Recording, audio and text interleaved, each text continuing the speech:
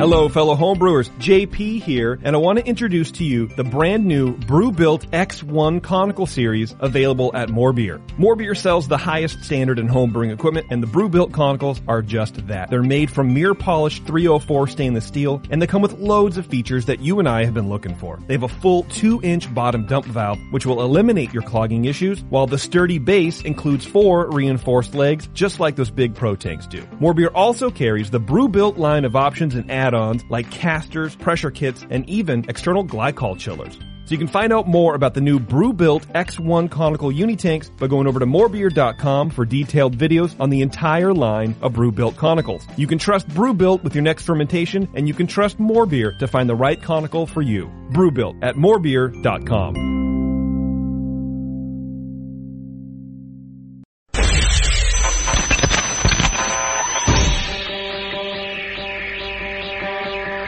Home brewers, craft brewers, beer lovers, beer drinkers. Get ready for an all-new experience in information exchange and beer culture. Your only source for live beer radio that brings expert brewers from around the globe right to your home. You're not just listening to broadcasters, it's the Brewcasters on the Brewing Network. Welcome back, Hopheads. It's week 4 at the Brewing Network. Yes. And this is the live show. The whole country, perhaps the world, live, is tuned into you, Johnny P. And JC. And of course, welcome back this week, Dr. Scott. I didn't turn you on again, did I? I always do that to you, Dr. Scott. Bad better? Joke. There you go. I was practicing my intensity in my head before the show. You like that? You're intense, I'll tell you that much. Yeah. That's good. If you listen to one radio show this summer, it should be mine. Yes. That's all. How's everybody doing out there today? And you in the studio as well. Good, I hope. Doing well. Doing very well. We're drinking an IPA right now that was intended to be a blonde ale that was brewed in the style of a Helles. You failed. I failed. Not close. And it's good, but ended up with an okay IPA. we happy to talk about those IBUs with you today. Good thing, man. Course 101. Should have brewed this after we had this talk. Yeah, I totally should have. Well, the thing is that I brewed it once before, and it came out awesome. It was perfect. So you decided to screw it up? So I decided I should do it again and screw it up. And how'd you screw it up there? I don't really know. I think, I didn't pay attention too much to the time, like, how long it was in the fermenter, exactly what temperature it was at the first time. And it was really in a secondary fermenter for over 3 weeks on my back porch, when it was still the end of winter. So the temperatures were real nice for it to just kind of sit back there cool. And, I don't know, it just accidentally came out awesome. So this time around I couldn't replicate any of the fermentation temperatures or the times because I didn't mark all that down. And that's the only thing I know for sure I did wrong. The other parts I'm not sure. Maybe I miscalculated on the amount of steeping grain. I might have done that because I did it myself at old B3. I went back there and put it in my own bag and well, let's face it, I'm mathematically retarded, and I probably put in the wrong amount of grains or something. Well, it's good beer. I like it. It's just not what you were looking for. Exactly. As long as it's drinkable, though, I'm all right with that. That's all we care about right now. It's cold. Yeah. All right. So for you folks at home, please join us in the chat room. We get lots of questions from you guys in there, and this week we're talking all about hops. So if you want to get in on that, you can either reach us at 1-888-401-BEER, or you can go to the chat room and ask us questions from there. Last week we had a nice discussion with Morgan from EJ Fair, came in, and we talked a lot about mashing, and got a lot of good information out there. Awesome questions from the chat room. They really guided the discussion for us, so that was cool. Thank you, Morgan. Yeah, Morgan was awesome too. So this week there was lots of questions in the past couple weeks about hops and people just begging for a hop show. So being that I'm a hop head and John loves a good We're hop, hops. we figured, what the heck, let's do a nice hops show. Let's make you hoppy. Exactly. And that's our intention for most of today. We're going to cut the show a little bit short today, although, you know what, I have a feeling that's not really going to happen. As the questions keep going, we just keep going. But what we've got planned for you, as you know, if you listened last week, Johnny P went to the American National Homebrews competition in Baltimore 2 weeks ago now, right? Little over a week 2 whole ago. weeks. Yeah. And won a few awards there. His Hellas won a first in the country, and his Scotch Ale won a second. And he was a second runner-up for the Ninkasi Award, which was awesome too. But while he was there, he made some recordings, because there's a lot of stuff that happens in that week in Baltimore, and we all wish we could have gone. But you get lots of good lectures and just, generally good brewing information. Yeah. So John was nice enough to make some recordings in between drinking. And Well, we drink while we listen too, so. Right. Well, that's cool. Yeah. That's see, if college was like that, I'd We'd be still set. be in it. Yeah. You know what I mean? If I could have Somewhat just drank entertainment. while I was, but mostly because I would be failing. One of the discussions that John recorded was a discussion from Vinny, is it Chilurzo? Chilurzo, Yeah. okay. Vinny Chilurzo from Russian River Brewing, which is up here in Northern California, did a great lecture on hopping and dry hopping, right? Very informative. Okay. Yeah. So it's about a little over an hour long, is that right? 68 minutes, 65 minutes. Okay. Little over an hour long, and just awesome information from Vinny about do's and don'ts of dry hopping and different techniques. And it's probably not the Bible of dry hopping. Everybody has a different opinion. Yeah. But there's some great techniques in there. You hear his process basically, so. Yeah. Talks about temperature, why it's important for dry hopping, how yeast affects you don't want fermentation, want to do it in secondary. Okay. Styles, why he does multiple hops during dry hopping, because he gets more aroma out of multiple hops. Okay. Just listen to it and you'll enjoy it. Okay. So that's that's actually our guest today via a live recording. At the end of the show. So if we finish at 6:30, which is kind of the plan, we're going to start it then. It's highly unlikely, so it's probably going to start about 7. If it's too late by then for you guys to keep tuning into that, if you're on the East Coast, I'm just going to keep replaying it for a while anyway, so you'll get to catch it, and we'll rebroadcast the show on Tuesday anyway. So feel free to go to bed if it gets too late.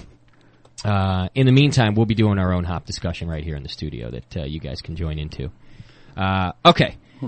Couple of announcements to make, which is really just some good information for brewers out there. I don't know if you guys know, I just found out myself that July is American Beer Month. You guys all know that?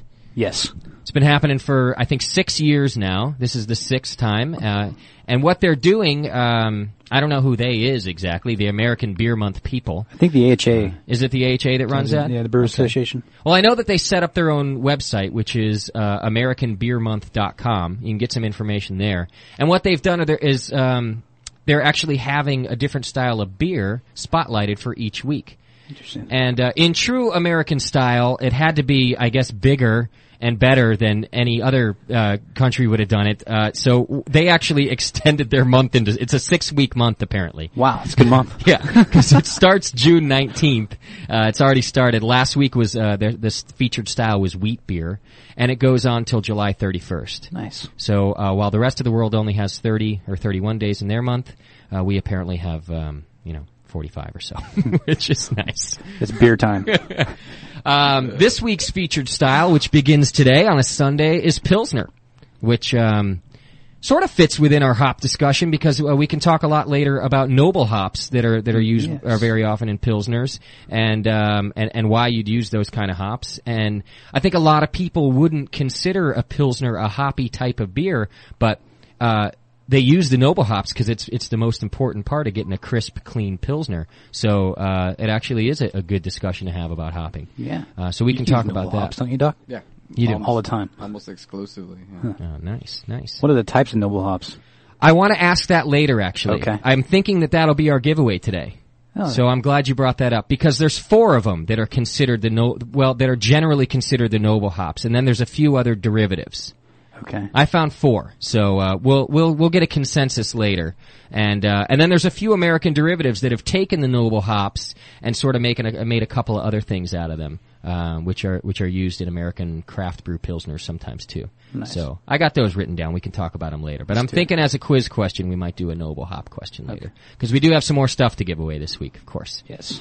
So yeah, we're not drinking a Pilsner for American Beer Month. I didn't find out it was Pilsner till it was too late. I didn't have a chance to go out and get any. Go to the store real quick. So, But you kind of tried to make this one. I did try to make a Pilsner ale anyway. And, Pils ale. yeah, what are you gonna do? Dump a lot of hops in it. So, okay, and then one other thing that I thought was interesting is I found a new website while I was searching around about the American Beer Month. And it's a beer health website. I don't know if you guys have ever seen this, but it's beerhealth.com. And I'm giving them a plug just because I thought it was a cool site. There's lots of, I don't know, there's just good information on there. Some of it is very general, so I'm not going to say it's the best site I ever saw. It talks a lot about, we talked about it in our first week, and I got some information off the site that we'll talk about the health effects of alcohol and drinking beer.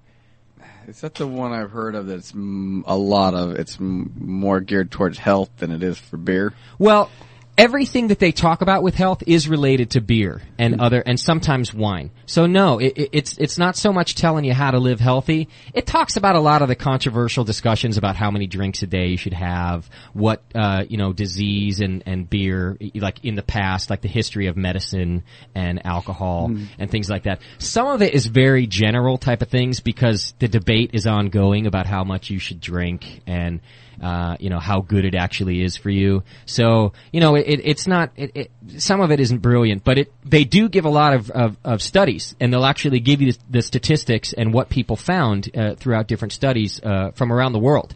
I think it's a European site too, so a lot of the studies are done in Europe, but, I wrote down a few of them just because I thought it was cool stuff that we could talk about. Please share. So for one, in the first week, Dr. Scott and I were talking a little bit about how many drinks a day is acceptable and how that's debated. So I found a study on there, on the beerhealth.com about exactly that, how many drinks a day doctors and whatnot consider to be acceptable. Curious if it's based on weight. It's not. Interesting. It's not, and they specifically stated that actually, that they didn't find that weight had a lot to do with the effects of alcohol. What about liver size? They didn't talk about that. But what it is really is, in general, it has nothing to do with beer. It's all the alcohol. Okay. It's all about the alcohol. It's the alcohol that has the both positive and negative effects on you. Although, you can talk about calories and things like that, but mostly what they're talking about in how many drinks a day you should have is the relation to diminished risk of heart disease. And hypertension. And hypertension, exactly. Lowering the risk. Although there's another study I found too, which I'll discuss, that doesn't have to do with heart disease. It actually has to do with diabetes. So they found some good things about that too. Really? Yeah. I have a family member that has diabetes. So do I. Yeah. So I thought it was interesting. Although, my family member in particular drinks enough alcohol for most of the diabetics in his state. So I don't think that he falls under the it helps you stage. But, okay. Most doctors debate that the average drinks per day one should have is 1 to 4. It's 1 to 4 drinks. And some doctors consider that different from men to women. So if, for example, they think it's 2 drinks a day for men, they would say 1 drink a day for women. I don't have statistics about that, but I'm just giving you an overview of what the general debate is. So 1 to 4 is the basic adjustment there. So a French medical journal, which I didn't bother writing down the name of it because I wouldn't pronounce it right anyway. They interviewed 791 Belgian doctors and 1,201 consumers. And they wanted to know what they thought was the average that one should drink per day. So 7% of doctors that they interviewed and 16% of the consumers said that 2 a day is what they thought was the right amount of alcohol to be consuming in order to be healthy about it, to actually help your your lack of heart disease, I should say. So almost half of the doctors they interviewed, so almost half of the 791, said that 4 a day was just about right. That's a great number. Yeah, these are the guys I like a lot better. Yeah. These are the 4 a day guys. One of them is based on region too. Oh, they're Belgians. Yeah, they are. Which actually surprises me that they would keep it down to 4 a day. But almost half said 4 a day. But check this out. 1 in 3 doctors, which is still a fair number if you ask me, said that 6 drinks a day is a good amount to have. you know, and these guys I like even better. I can accept 1 in 3. You average 6 a day. Yeah. I guess over a 7-day period, because I might skip a day, I would guess that I average more like 7 or 8 a day. Yeah. Because there are certain days that I'm having a lot more. Yeah. Like, for example, I just got back from Tahoe yesterday, and I was trying to I was real drunk by the time I went to bed, which is about 7 a.m. when I went to bed. And I tried to calculate back how much I'd actually had to drink. I could only get in the ballpark of about 16 beers and 4 Captain and Cokes. It's about the ballpark I could get into. And how long do you want to live? Well, I want to live a good quality of life. Quantity is not exactly what I'm going for. No, he's in his 20s. He still thinks he's indestructible. Yeah. Oh, I'm just still real dumb is what it is, I think. He's culling those brain cells. Yeah. Although I do not the slow ones, so the other ones can survive. There you go. I'll tell you this though, I had a scare in my family not too long ago. Heart disease is something that runs in my family. My brother's only 2 years older than me. He had a stroke right around Christmas time. And I found out that all of the men in my family have had either heart attacks or bypass surgeries and whatnot. They're not living short lives. They are living to be old. But their quality of life when they get to the older age is pretty bad. Like that's when they're starting to deteriorate. Okay. So it took me a long time, because I'm a little slow sometimes, to start taking note of the older people in my family and their quality of life at that point, and that was pretty scary. So it didn't exactly cut down my drinking, but it got me exercising in between drinking. There you go. So, hey, baby steps, right? 12-ounce girls. Yeah, exactly. Well, I do know CPR, so if I have to come over this bench. Sweet. Then I'm good? You're good? We're going to film that too. And probably by the end of the show, you might get drunk from doing CPR on me. It's possible, too. Okay, there's a little more to that study. 9% of the doctors that were interviewed said that 9 glasses a day was totally acceptable, was a good amount to have in the prevention of heart disease. It's like a meal. Those are my guys right there. Yeah. The 9% guys. I think you wouldn't care if you had a heart attack. Yeah, exactly. But really, I mean, if I had 9 glasses of wine, which to me is a completely different type of drinking, you know, as far as your Well, buzz. I think it was just a dose of 1 glass of wine, 1 beer, 1 shot of hard alcohol. It's all the same, right? It's all the same. But I'm saying that I could have 9 beers and be in a lot better shape than if I had 9 glasses of wine. If I have 9 glasses of wine, pretty much my whole upper area of my body just goes numb. It really goes There numb. you go with that numb thing again. But I get that a lot. You could pretty much smack me across the face after 9 glasses of wine, We should try that. and I would have thought like a fly landed on it or something. I wouldn't have known. It's like, 9. I'm Yeah. having a heart attack, I think. Where's my beer? Okay, so there's your, it's really up to you guys at home, you know, how much you want to drink a day. The consensus is 1 to 4, although it's all debated. Anything more than that, and, you actually go the opposite for your risk in heart disease. You actually then increase your risk in heart disease. So, See, I just wait till I come over here and I make up for the week. For the rest of the week, that's cool. We finished all your beer, Dr. Scott. It was damn good. Oh, thank you. 2 weeks. It was really 2 good. kegs. Actually, 2.5. just I had a little one too. Yeah, there was the little one too. that's right. I pretty much covered the little one. Cause I don't drink Hefeweizen. I had a couple glasses of yours because I was telling you that's all I can have, and I seem to have some allergic reaction to it. But I pretty much drank the Kolsch by myself. Okay. And that was such a good beer. Man, it was awesome. Yeah. I Awesome. was highly disappointed when it ran out, I'll tell you. Yeah, that last one. Oh, damn. Yeah. It was a sad time. Although it ran out at the perfect time of night. We were finishing up, right? So I only had to dip into 1 beer that was in my fridge, and then it was time for bed anyway. So the timing was awesome. You're okay, man. Yeah. Okay. So the other study I got here we can talk about real quick is, I'm trying to figure out where it was from. I'm not sure. But it was less diabetes thanks to moderate alcohol consumption. So again, with the moderate alcohol consumption. But moderate drinking affords a measure of protection against the development of type 2 diabetes.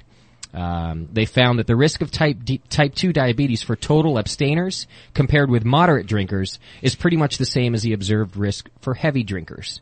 So what they found was that there's pretty much a U scale of how moderate drinking or excessive drinking Bell or curve. not drinking at all affects. It's a bell curve, exactly. Sorry, you're right. And I don't know. I think this one actually said it didn't say bell curve. It said U scale, which is retarded because you're totally right. It's a bell curve. Yeah, they're Europeans. Yeah. Upside down. They actually, here's how they said it. They said that they found a general U-shaped relation between alcohol and type 2 diabetes. Minima among moderate drinkers, maxima among total abstainers and heavy drinkers. Which to me is interesting that if you don't drink at all, or if you drink a lot, your risk is exactly the same to type 2 diabetes. But if you drink in moderation, you can actually cut down your risk of it. I'm trying to look if they put an actual ratio. I know that what they studied was 11,900. Doesn't matter. It's good enough for me. Yeah. It's better.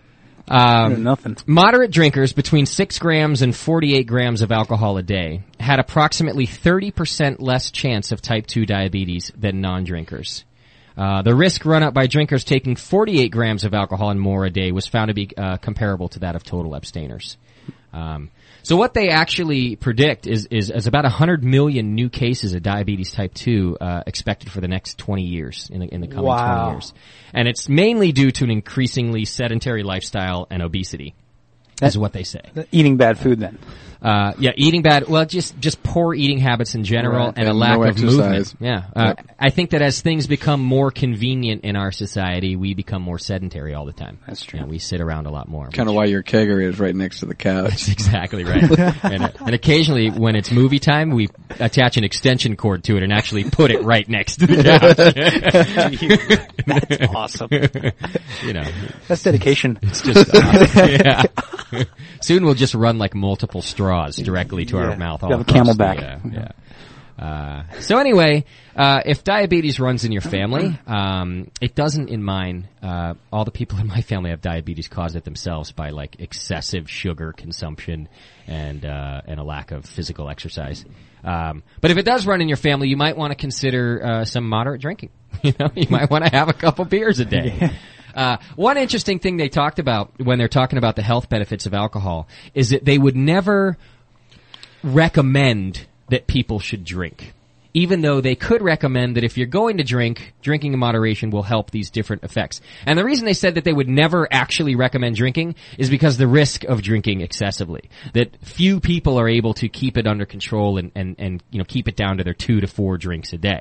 So they say that doctors in general, or like let's say the American Health Association, would never say you should drink because of the snowball effect of liability, drinking. Yeah, which is interesting because there are definitely proven So could we benefits of drinking. like buy credits from non-drinkers, and that way it would even out the whole society? Yeah, it's like the Kyoto protocol for that environmental protocol for drinkers. Though you can buy your friends credits, because I could get a few credits out of John. John sisses out a couple days a week, and I could buy those weekly credits from John. I would give them to you. Yeah, and actually, our Daniela's not working the forum for you guys today. Just to let you know, Andy's working it for us today. Yo, Andy. The lovely Andy instead of the lovely Daniela is doing the chat room for us. We could buy a lot of credits from Andy. Yes. Because, especially because he didn't even start drinking until like late last year. Is that right? It was like late last year, right, Andy? Yeah, it was early this year. Early this year. What did you drink?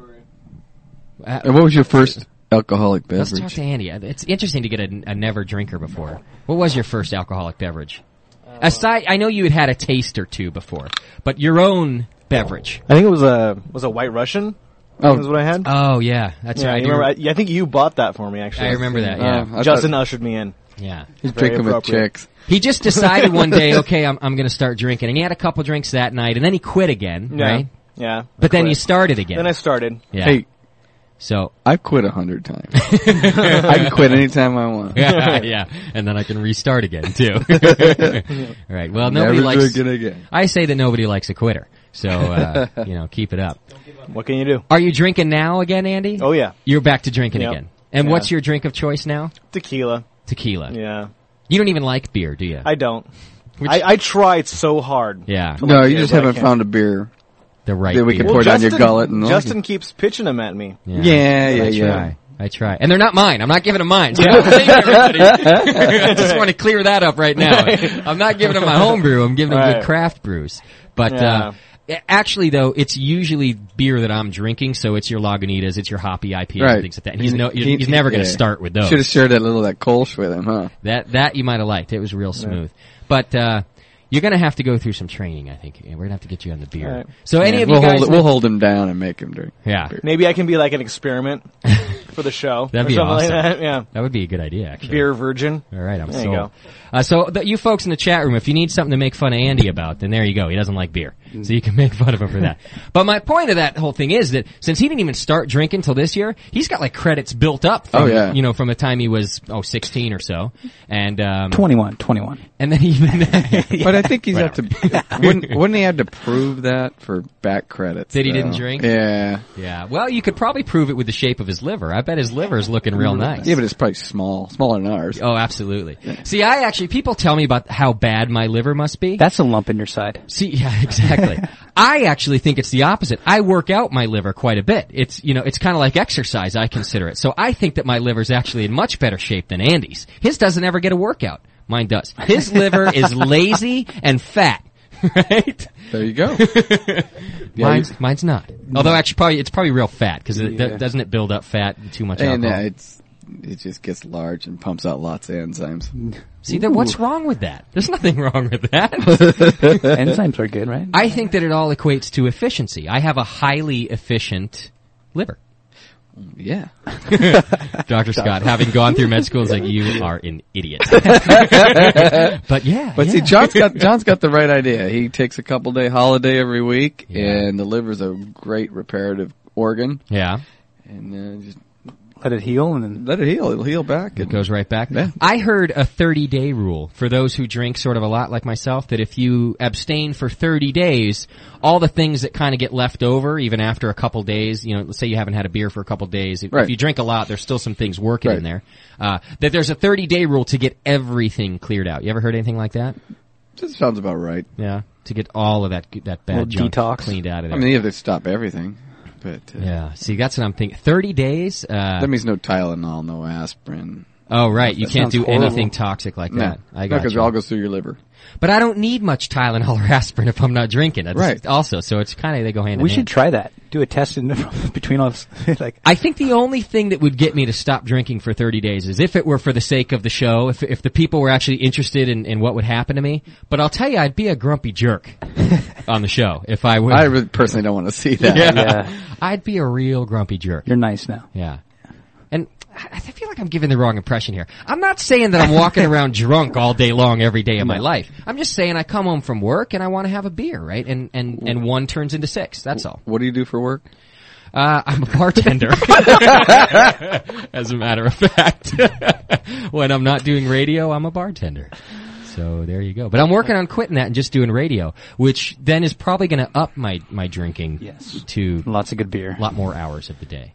But I just want to say that I'm not like walking around hammered all day most of the time. It's not like you got beer on your cornflakes, right? Exactly. No, I stopped that in college. You talk well. I mean, your speech is great. Right. So there you go.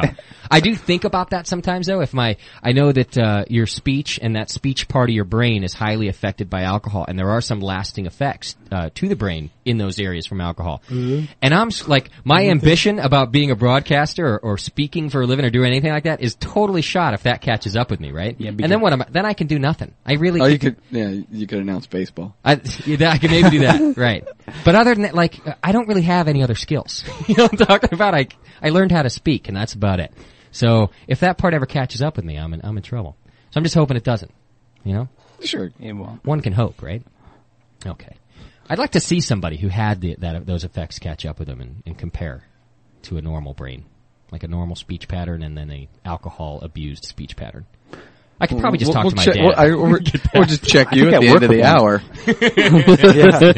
That's true. End of this year will come back to you. Mm. All right. Well, it's still hot in the studio, folks. I've begun a sweat. How about you, Dr. Scott? I'm getting a little moist under the arms. It stays cool all day long, and then as soon as we pile in here, man, does it get hot. What are you going to do?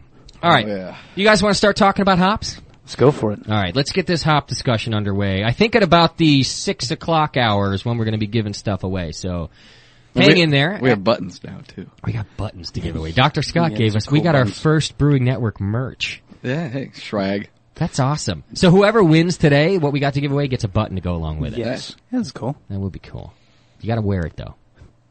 Every with day. pride. Yeah, with pride. Or better yet, if your girlfriend or wife is a well-endowed woman, if you know what I'm saying, then she could wear it. Because then it gets more, we'll have exposure. To send you 2. Yeah, then it gets more better exposure. Advertising for you.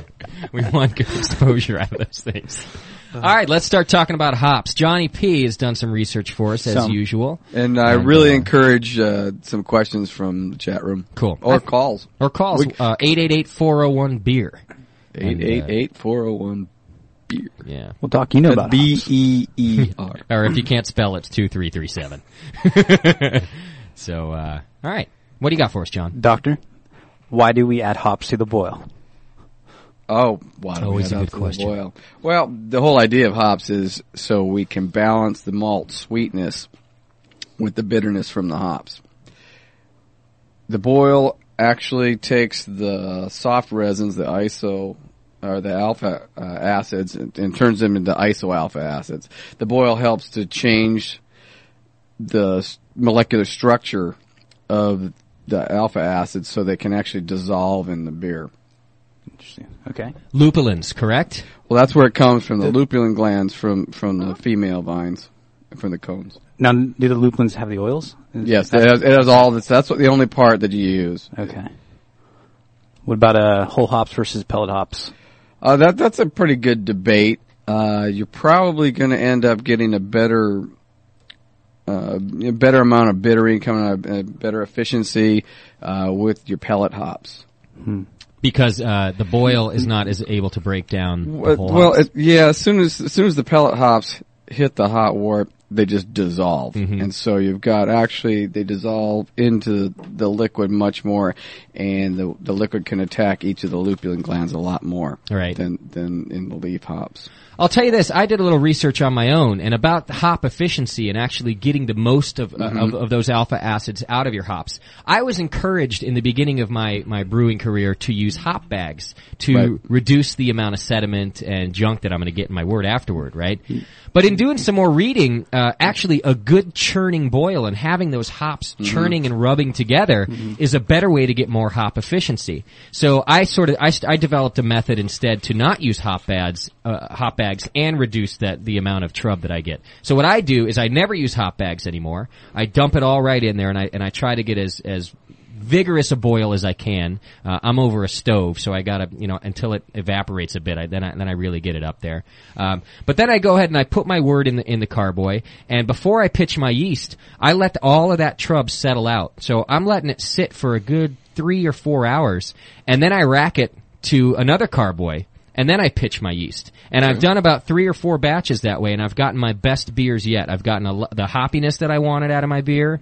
Actually, you know what? I'll tell you, that's probably one of the things I did wrong with this. I think when I brewed this one we're drinking originally, I didn't use I did use a hop bag. And I bet that's why I'm getting that much hoppier flavor this time than I did the last. Well, probably not the only reason, but I think that's a factor. It has mostly to do with bitterness. That you want to get, but see, I was finding that I was putting in a lot of hops in my hop bags, but not getting a lot of bitterness. What volume are you boiling? I'm starting with 4.5 gallons. And so maybe even a little more. Actually, I'm getting real close to 5 gallons. You're adding water back. And I do a 1.5 hour boil. Right. And what I do is, for the first half hour, I'm just trying to get impurities out of there, and at the end of that first half hour, I'll refill what's evaporated right back to the top of my kettle with water. Okay. And that will be the last time I add water. Then I do my 1 hour boil from there. All right. Well, that has a lot to do with is how concentrated the wort is. So any of the guys out there are doing 2.5 gallon, 2 gallon wort boils. Yeah. It's going to take a lot more to dissolve the iso acids in there. Only so much can go in. So the more concentrated it is, the harder it is to get the alpha acid to dissolve in the wort. If you're having trouble getting it bitter enough, you'll see a big change if you get a bigger brew pot and do a full wort boil, because it's a lot less concentrated and it will go in a lot easier. Okay. I got a couple questions from the chat room. Nice. Sort of about the boil here. Here's one, a good one. I think this has to do with style. This person wants to know, do you add hops throughout the boil or just at the beginning and towards the end? It depends on the style, really, and what you want to do. Rule of thumb is beginning of the boil, 60 minutes or so at least, you're going to get the bitterness coming through. Right.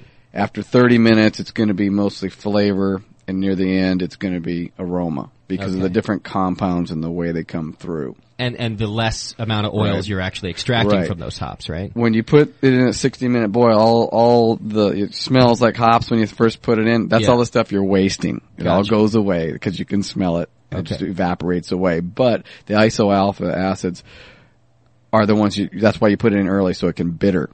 Okay. And it needs that boil to change the molecular structure so it can dissolve in there. Okay. But you're not going to get any of the cool, flavors and aromas out of it. You will to a point. Okay. But not as much. So you can really get a complex hop profile by adding a lot of different small increments all the way through.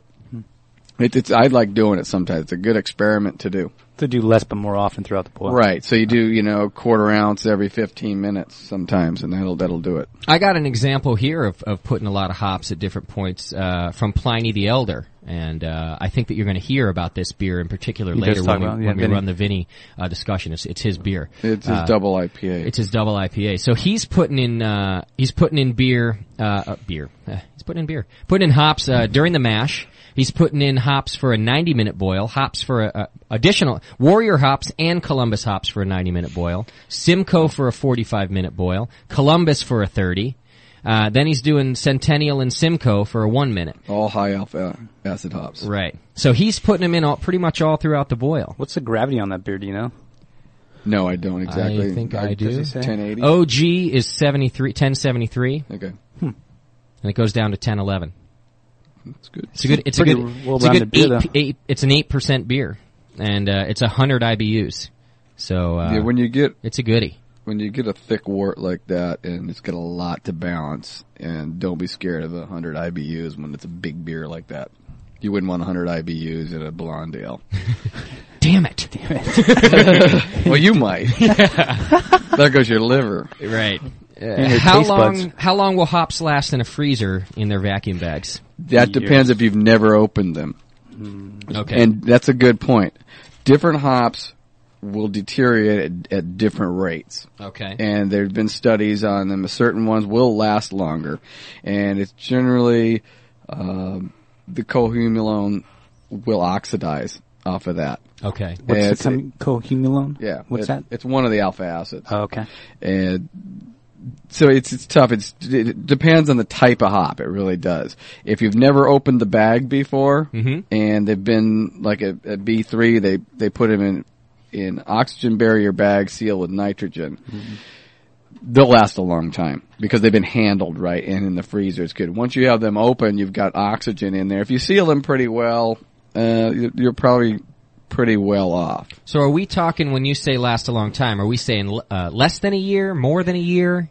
Well, it depends. What you're mostly going to lose is your bittering qualities. All right. To them. You can still use them for flavoring and aroma. After a year? Right. A lot of the Belgian brewers, they use old hops because they want to get the oxidized alpha acids down, and when the beta acids start to oxidize, they take on more of a role in the bittering. It's a little bit different. Okay. And they want that kind of profile. So they want less bitterness, though. It's a different bitterness. Okay.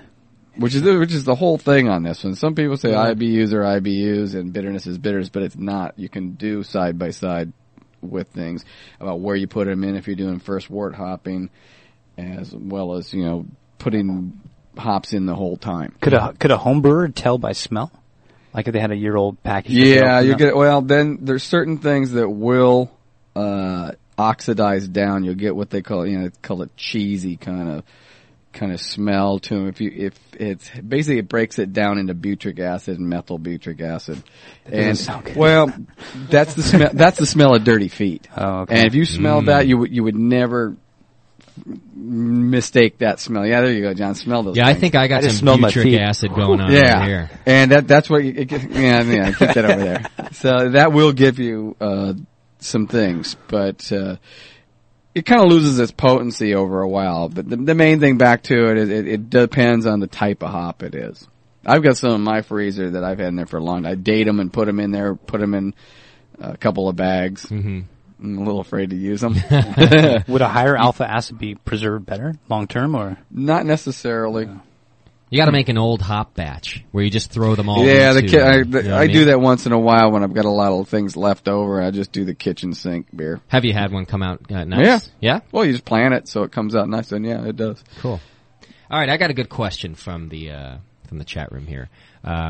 Making a pale ale that calls for an ounce of Cascade hops for flavoring at 5 minutes left in the boil. Okay. Can you dry hop these in a secondary instead of doing that? Sure. I don't see why not. And what's the effect, the difference in effect? You could do both.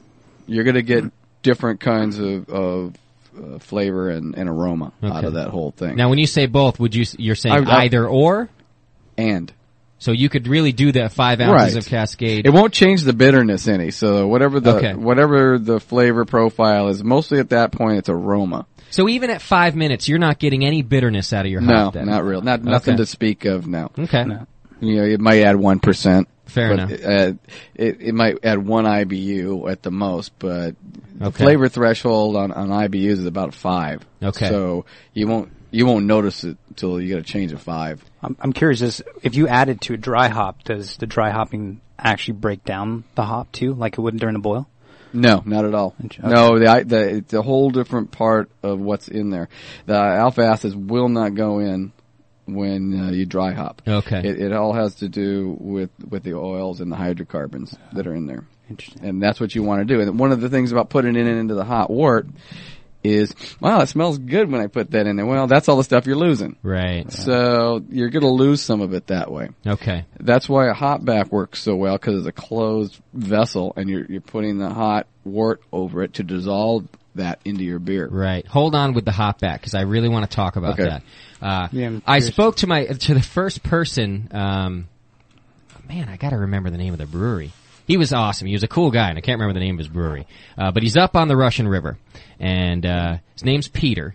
And I talked to him last week. I was up at the Redwoods, and we stopped in his brewery. Made an awesome pale ale. And I asked him about dry hopping, and he looked at me and he said, "You know, I think dry hopping is gay." If you the brewer said that? Yeah, he goes, if you can't get the flavors that you're looking for out of the hops that you put in your boil, well, it's aroma. then you've done something wrong. Well, the aroma too. He said, if I don't get the proper hop aroma and taste that I want, then I adjust what I put into my boil. Now, the one thing he would agree with, which again I want to save till later, is a hop back. He loved the idea of the hop back, and he discussed it in a couple different parts, not just in transferring the wort, which again we'll talk about. I just want to take a little break, then we'll come back and how about we talk about hop backs then. And I got another good question we'll answer about the relationship between astringency and bittering hops.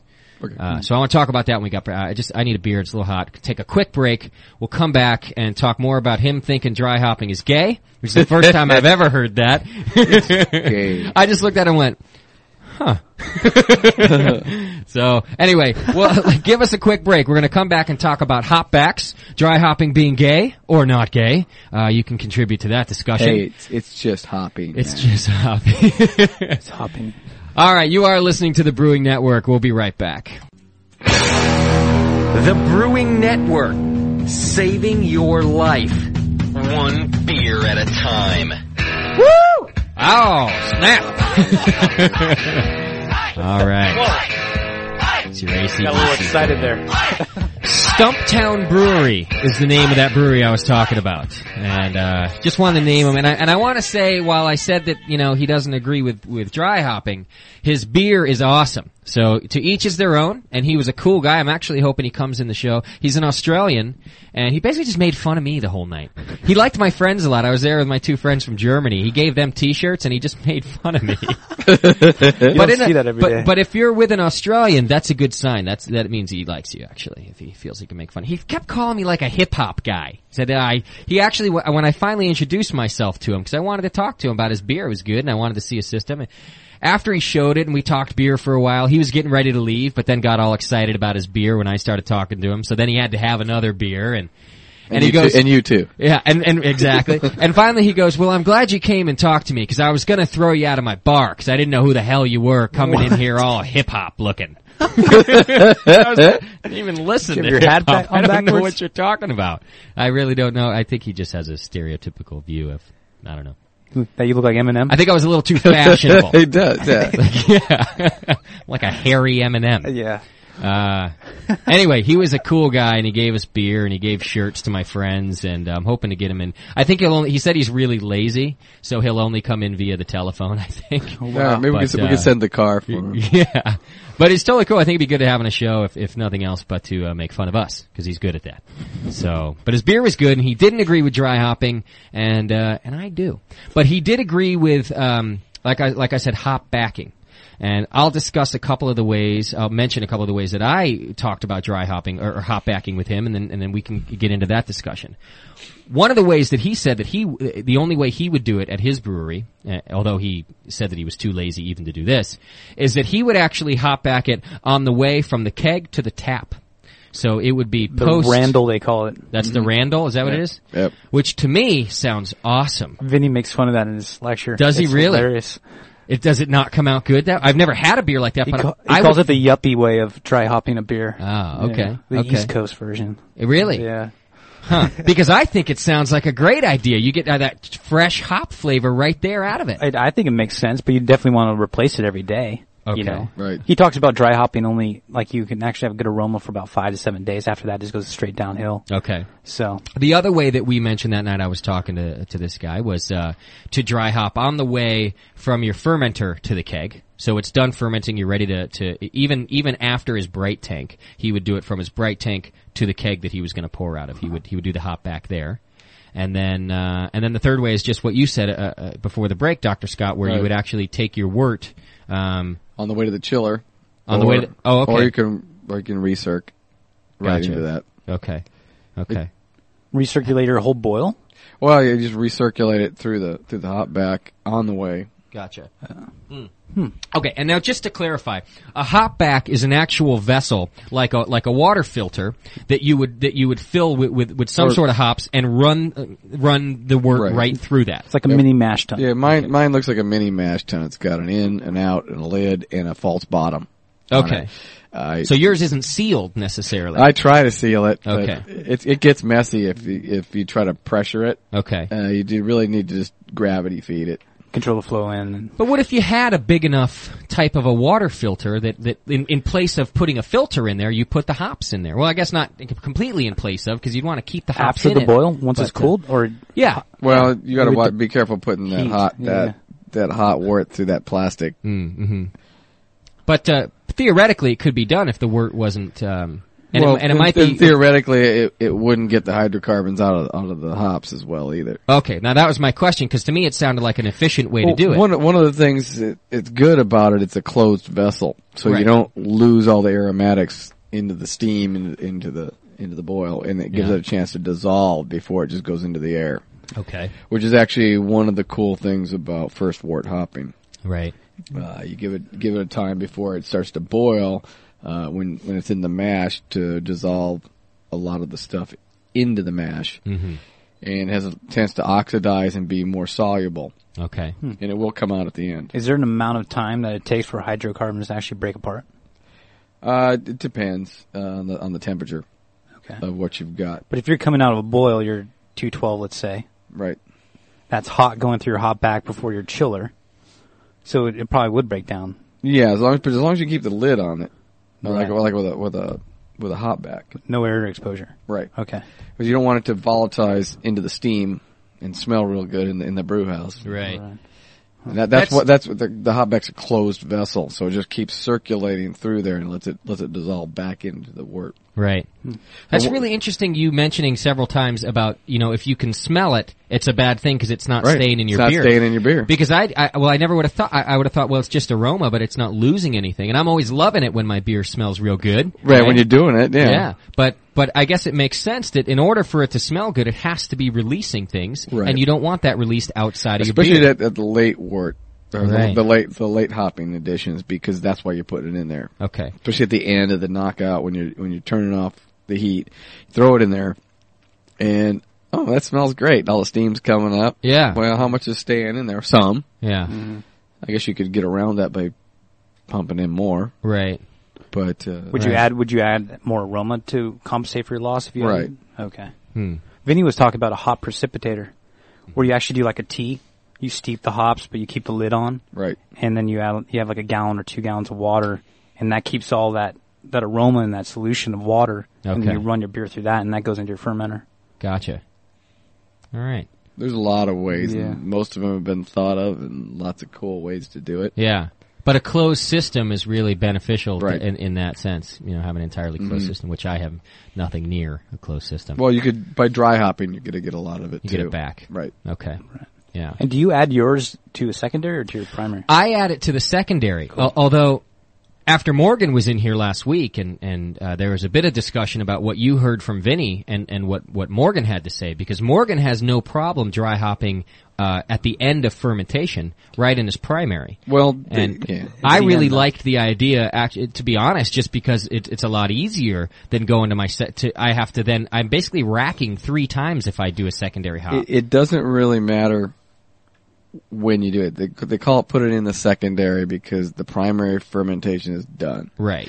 What you don't want to have is a vigorous fermentation and have the CO2 scrubbing the whole thing out, and you're going to lose a lot of the aroma coming out with the CO2. Okay. So once that's died down some, sure, throw it in there. All right. But then you've got to let it sit for a week or 2 on the nasty tube. Which is, Which you're is- saying bad. Dead yeast. Yeah, dead yeast, Yeah. hop break, things like Right, that. right. So you're better off putting it into a secondary. Well, with Morgan, he's got a conical. He vents the bottom out, takes all the sludge out of the bottom, then he puts it into that. But he's got the right idea. He dry hops at the end of fermentation. Right. But then he's not worrying about the off flavors from the trub because he can get it out of his Right, he conical. gets it out of the conical. Yeah, so that makes So sense. it's a You would matter have to do of how long Yeah. is the beer in contact with that tube. Yeah. But you got to have it in contact with the dry hops. Okay. Now that makes sense. All right, I got a couple more questions from the chat room. Why don't we get to these? That's radio. I talk with my hands a lot. I had to get over doing that too. Helps me I still do understand. it sometimes. Yeah, it helps them understand. Let's get back to that question I said we'd talk about. Can you explain the relationship between astringency and bittering hops? How you guys feeling about that? Okay, how do we figure that one? And I'll tell you, you got to really clarify it for me too, because what's astringency again? Well, generally it's tannins, and you're going to get tannins coming in with the hops too. Okay. But generally those are all going to be boiled away when you're boiling them. If you put a lot of hops in at the end, you're going to probably get some tannins coming through because you don't have a lot of boil to drive those off. Okay. Now, if we're talking about a coarse bitterness, that's a little bit different. It's not necessarily tannins, or it's not really astringency as much as it's the coarse bitterness. All right. And you're going to get that with different kinds of hops. What you want to look for is a hop with a low cohumulone level. Okay. Some of the higher alpha ones, like Magnum's a good one, and Columbus too. They have a low cohumulone level. It's one of the 3 soft resins that alpha acids. Okay. And the cohumulone is one of the more soluble ones. It's the most soluble one, so that's going to go into solution the best. Okay. But it's also got one that's got more of a kind of a rough bitterness to it. Right. So these different cohumulones are actual flavor to a hop, or The the bitterness, it's all in the palate of how it's the senses figure on it. Do you want like they're talking about smooth bitterness, Yeah. as opposed to rough bitterness. Okay. So if you use a lot of high alpha hops to get your bitterness is bitterness, that. Where when you're doing a nice delicate lager, they use the The lower alpha acid. the hops. lower alpha acid hops, which are they're lower in cohumulone. Okay. But that's an actual acid part of the alpha acid that adds bitterness to a hop. Right. There's 3 of them. 3 of the alpha acids. There's humulone, cohumulone, and adhumulone. Say those 3 times fast, please. Yeah. 3 beers too. Yeah. The noble hops are what they say they're smoother, Okay. and so they have a lot less cohumulone in them as a percentage. Okay.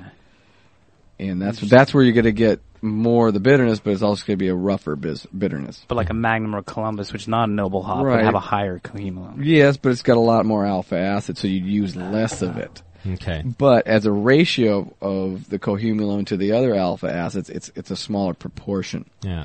And that's why they bred those. Where if you get into a cluster or one of those, it's really high alpha acid. It's got a lot of cohumulone. It's, it'll bitter you right out there, but it's also going to be a rougher bitterness. Yeah. Would you adjust the bitterness of a beer based on that level of cohumulones? Maybe only use it for 30 minutes versus an hour, or less. Well, we're talking about the amount of bitterness. If we're talking IBUs, right. IBUs are the amount of bittering acids per unit, or parts per million, basically. Right. And you still want the bitterness in there, but you want the quality of bitterness to come through. So you want to use a different acid, different alpha acid content for that one on it. So you can do that if you're going to use high alpha acids, hops, you really want to get into ones that are a lot less cohumulone. That's why they've come up with the magnums and a few of the other ones that are just smoother. They're high alpha, so you use less, and it gets your IBUs in there, but it's a smoother bitterness. That makes sense. Interesting. Yeah. Because they've had high alpha hops for a while, but a lot of people want to stay away from them because, they could give a kind of a rough, edgy thing onto it. Yeah. There's a lot of things that can give you a rough, edgy bitterness in your beer. Right. Anywhere in the water, Right. Tannins, the hops you use, a lot of different things. Okay. Makes you think a lot about from a homebrewer's perspective. Yeah. Especially making recipes. Yeah, absolutely. I'm not, when I'm measuring and calculating, how much hops I'm going to put in a recipe, I'm really only comparing it to other recipes of the same style. I'm not actually calculating what kind of efficiency I'm going to get. You know what I'm saying? I'm just comparing. I'm not at the level of to be quite honest, I wouldn't spend the time to calculate it either. I just brew because it's fun to drink, right? But, well, with you should probably start out brewing you like one kind of beer, just keep brewing it and then tweak it each time. And that's what I do. I agree. And then get to a better place because of that, right? Without having to calculate the formula of alpha acid compared to the. Well, when you're looking at the quality of the alpha acid, you're mostly trying to decide which hops to use, not how much hops to use. Okay. I mean, you can find a lot of computer programs that'll do it. Figure out all your IBUs. Yeah. Just no matter how you get there. We should get one though on the BN little program right on there you can get from us. All right, I got another question from the chat room here. This is an interesting one. Is making hop tea and then adding it to the fermenter okay, or is boiling in wort a better way to go? Well, if you have a closed lid, I would say hop tea would work. Well, it depends on what we're trying to get: bitterness or aroma. Okay. That's true. I would guess that they would have to be talking about. Well, no, they wouldn't have to be talking about it at all. They could be. Hop tea is a good thing. It is. Yeah. Explain to me hop tea. Give me the whole. What's the idea there? You're basically boiling water and hops. Okay. And then you're going to add that later. And how long would you do that? Depending on what you want to get. Sometimes you just want to sterilize the solution and get it in there. I've never done it, but I would do it like 5 minutes before the end of my boil. Right. You can boil it for 5 minutes or boil the water for 15, then put the hops in there and let it steep, and then put it in. So you haven't had hops in your entire, in your wort, in your boil, the whole time until... No, you're doing your normal stuff. Okay. You have your bittering hop, but not your aroma. But if you're trying to get if you're trying to get bitterness out of there, you're better off putting it into the boil. Okay. But for aroma purposes, you might get more efficiency by doing a hop tea? Right. Okay. Right. Because it's a closed thing, and you're also going to get more that way. Plus you get more volume. Ah, okay. Yeah. Well, volume does have a lot to do with it. If you are off by half a gallon and 5 gallons, you're going to be off 5% on your IBUs. See, that's an awesome idea for me because I got a 5-gallon kettle, right? If you're going to add water back, you might as well add hop water, exactly. Hop tea to it. So for my 5 and my 1, if I'm doing a 5 minute and a 1 minute, I should be doing a hop tea to get some volume back in there. Right, and it's a very dilute solution, so it will dissolve a lot easier than a very concentrated wort. And are you then okay? So you got your hops in there. In my case, I got my pellets in there, and I'm boiling that water, right? And then I'm just running it through a strainer. Or am I just dumping it right in with the sediment and everything? I would just dump it in pellets. Dump it in pellets. It'll settle out to the bottom. Okay. And then you're gonna rack to a seat. As long as you rack. I rack before I pitch anyway. Right. Well, I wouldn't even whole hesitate. I'd use like a big hop bag. Yeah. That's an awesome idea because it really gives me my volume back. I'm always concerned about how, sometimes more than others, that wort's really getting down in my kettle. I'm not getting down to 2 gallons or anything, but I'm easily getting down to 3.5, Right. and I'd much rather be pouring almost 5 gallons of wort in there, yeah. Okay. Well, your hop bitterness is going to go down with more concentrated wort anyway. Okay. It just won't dissolve in a concentrated solution. Right. So you got to add more hops to it. So if you've got a more dilute solution, Yeah. you're better off. You're going to get more alpha acids All right. going in there. I'm going to give that a go. Good question. Let's finish the show first. Yeah. All right. See you guys later. What effect does adding hops to your corny keg have before carbonating? Well, that's what I'm doing. Actually, I got 2 kegs doing that right now. Yeah. Basically, it's dry hopping. I put the hops in a hop bag. Mm-hmm. Is it cold or warm? It's warm. It's room temperature. Basically, it's the secondary. Put it in the corny hop bag. I weighted it down. I just use a stainless steel fitting, and I put that in there. It's hop bags in there. I use the gas quick disconnect to a tube into basically a blow off tube for it, so it's open to air, and it can just finish fermenting as little as it's doing and finishing out. I'll probably let it go till Wednesday. Was it a And week? then what? And then you got to rack About a it week again long? to another about a keg? week. Or? Yeah, I'll put it into another keg because it's actually in the bright tank now. I'll get it cold and let everything drop out, and then I'll put it into another keg. But you're going to go to another bright tank because it's warm right now. Well, it's worn off. I'll just put the whole thing Oh, okay. into the deep freeze and get it cold. Oh, then and that's your bright tank. Right. So okay. Yeah. Now, so a bright tank is when you're taking your beer and you keg it up, or you generally keg it up, and you store it cold then for an amount of time to let the yeast and other Right. I sediments try to drop as out much of it. yeast and everything and all the proteins out. Let it coagulate cold. Okay. Drop to the bottom. It'll settle down. In the bright tank, it's basically my corny keg with about an inch cut off of the dip tube. So I'm going to lose a little bit of beer, but it'll come out a lot cleaner. And I just rack it out of there without moving that keg, and I get really nice keg out of that. Right. That's a good idea. And now, so that's a great alternative to filtering your beer, basically. Yeah. I Okay. still filter. You do? Yeah. Okay. But And you You bright filter tank. pre bright tank or post? post bright. Really? All right. That's why the hell's so clear. Yeah. Yeah, that's why you look at it every time you go, Yeah. damn, that's a nice looking I beer. can see my hand. All right, here's a good one about growing some hops, which I got a little information about growing hops here too. Is there an easy way to tell when homegrown hop combs are ready to pick? Well, we can start with that, then I'll ask the second part. When homegrown hop cones are ready to pick.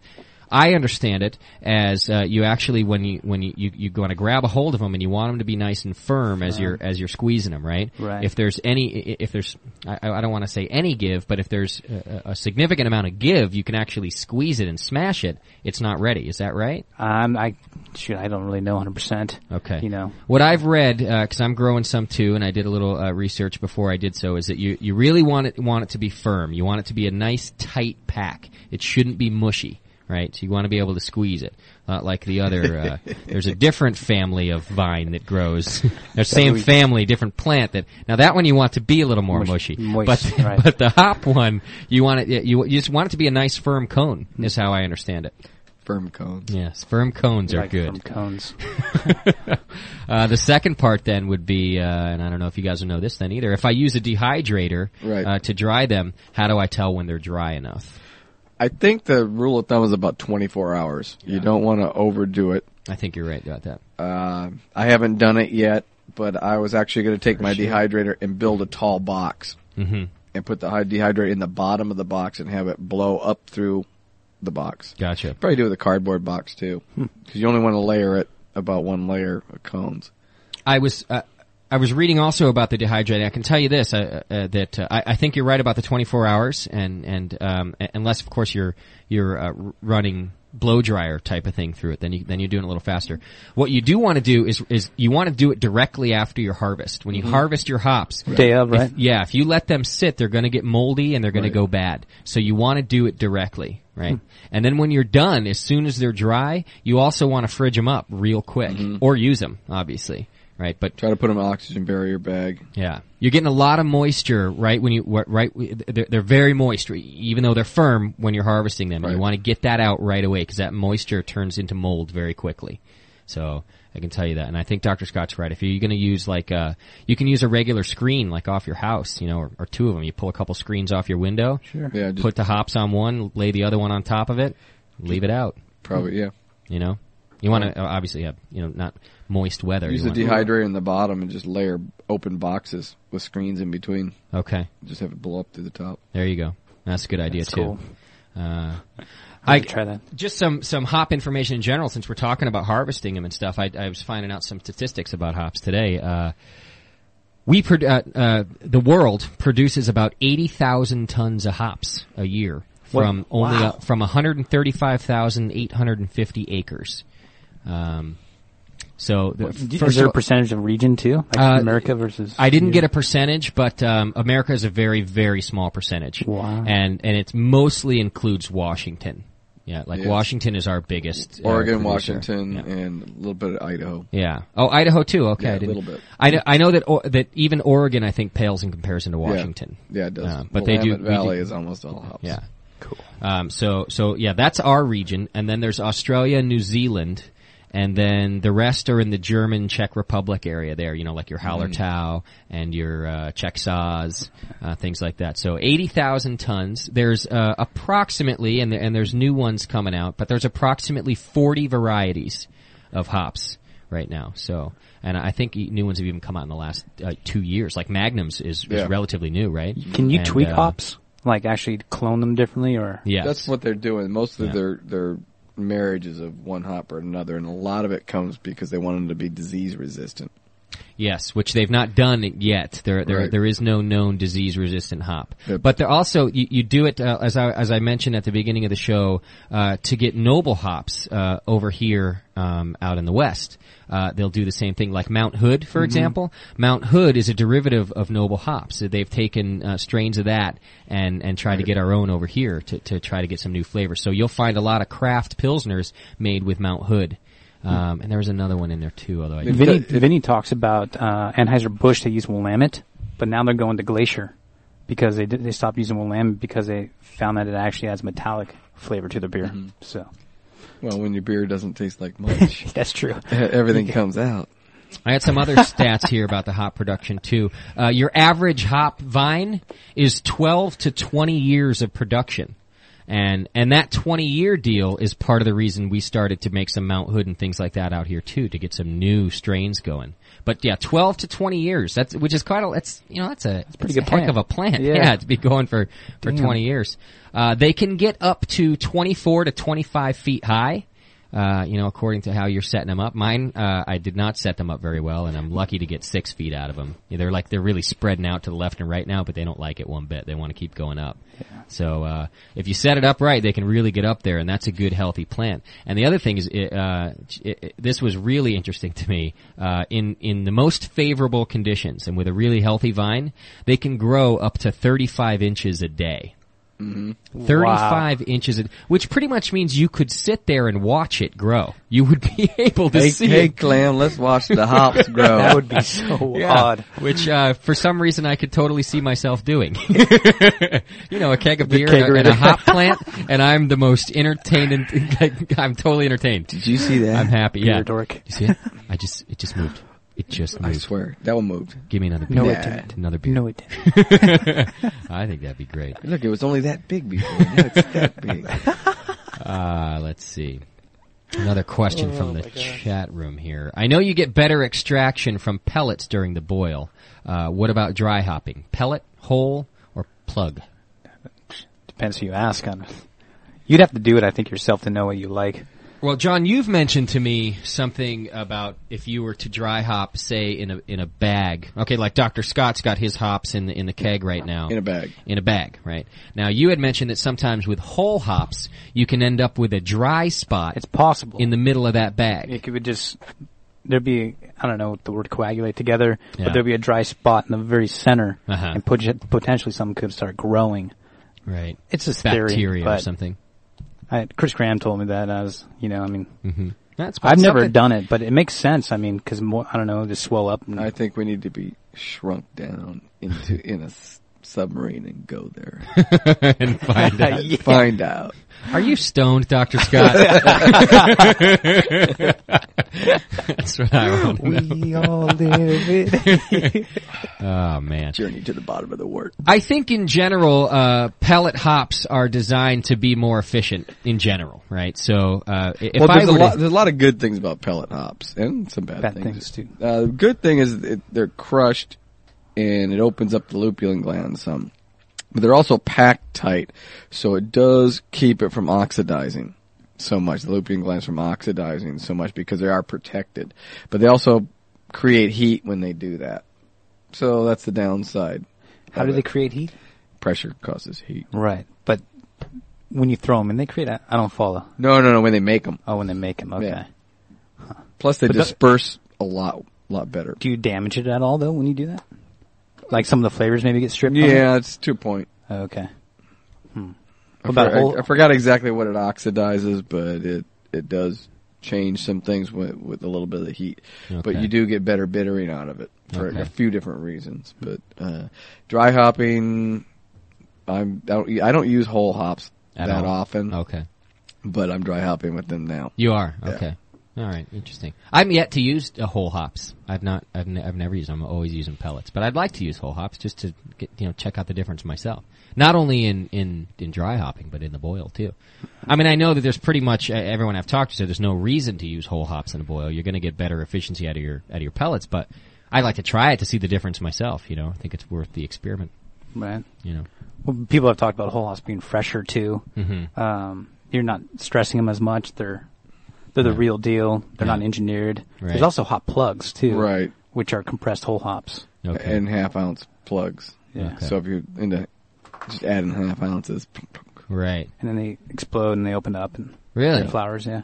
I'd like And to they're check that out. they're not as crushed as the pellets are. But it's the same thing. They've taken a bunch of hops and jammed it together in a plug. In a plug. Exactly. Yeah. You just throw that sucker right in there Right. and it Yep. expands. Yep. That's weird. Yeah. Huh. Cool to watch. Hey, while we're talking about hops, we talked about this for a second last week. I don't know why I like to talk about this stuff, just because it's weird. We were talking to Morgan last week about smoking hops. Dr. Scott, you ever smoked your hops? Like I tried. You did try it? I've tried smoking Since hops. our discussion? No. This Oh. was when I first started brewing. Did I have the discussion before you got here last This week? was before we started this. This was like 2 years ago, I 3 years got ago. any No, hops? I mean, were you in on the discussion last week when we talked about smoking hops? Because I don't remember you First 15 jumping up minutes? and saying you smoked hops, so you must not have been here. I wasn't here. And what happened to you? Just it tasted bad, It just tasted bad. That's It pretty much burned. what Morgan said. It burnt and it tastes bad. but I was curious. Yeah. Yeah. Nothing exciting to share about, and Yeah. See, he said that last week too. He's like, yeah, it tastes bad and you might even get a headache. And Yeah. and I said, yeah, all right, I'm going to do it anyway because I'm just retarded like that and I got to know myself. But, Dr. Scott, you didn't answer the question. No, I haven't tried that. This guy that I heard it from, you didn't tune in my last bong week. got put away in the 70s. So I don't have any either, but I'm just going to roll it up if I can. Mine got put away in the late 90s, I threw mine away. in the early 2000s. Come on, inch it up a little more. No, it's true. The early late 90s. Vinny talks about Columbus hops in his lecture. And smoking them? Well, how they smell like dank. He refers yeah. to it. So. Yeah, I saw that on his sheet, actually. Yeah. Hey, let's give this thing away real quick while we're at it here, talking about Which hops. thing? We got another gift certificate to B3. It's our fourth and final, I think, unless we renegotiate.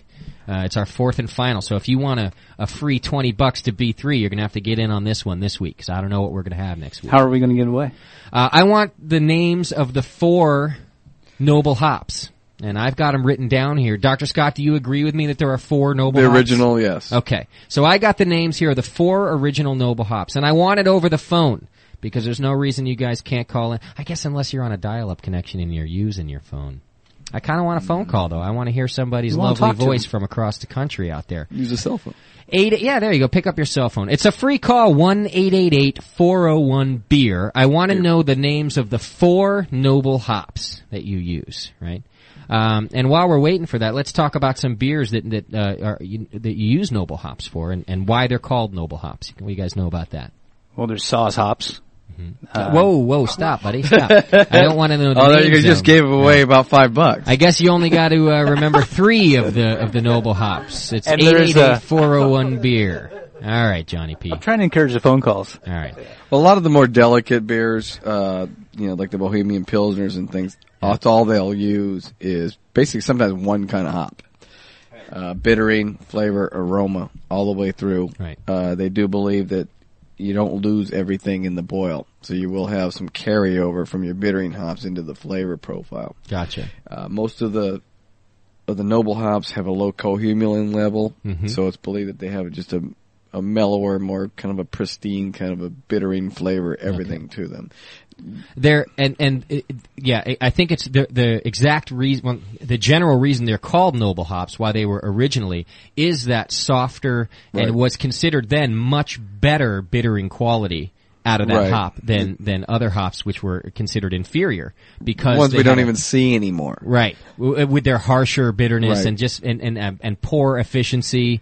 So Noble, the name Noble became because these 4 strains really were superior to the other hops around. And you want that soft, nice, smooth bitterness in a Pilsner. In a nice Pilsner, nice soft Pilsner or a Helles. Or a Helles, too, yeah. Are they used in ales? I've used, the IPA you guys are drinking now is all Saaz. Oh, that's not true. It was boiled with all Saaz, and then it was dry hopped with, Cascade. But the whole boil was done with Saaz hops there. But what about in general? Spicy. Yeah, a little spicy. I used Amarillo in the original one, but it's out of season. Yeah. But that helped. That was nice. Amarillo's nice. I like Amarillo, and that's a smooth one too. Popular I think right you now. get bitterness, but it's smooth. Yeah, well, it's like a super Cascade. Okay.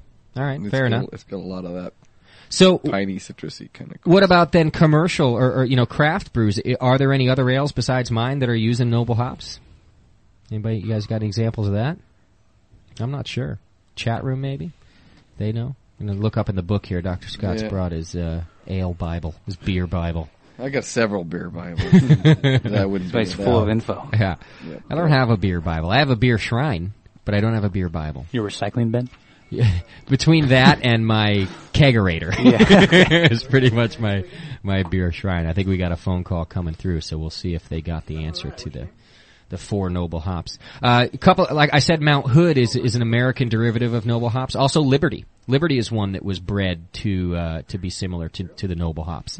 And that's an American one. Sam Adams Boston Lager uses Hallertau or Mitterfru. Ah, there you go. But then I guess what they always say too. Lion. Oh yeah, they do. They say it on the thing. You got a phone call there for us? All right, let's see what's up with that. And I just spilled another $5. Yeah. Oh, please, Dave. Go ahead. Hi, you're on the air.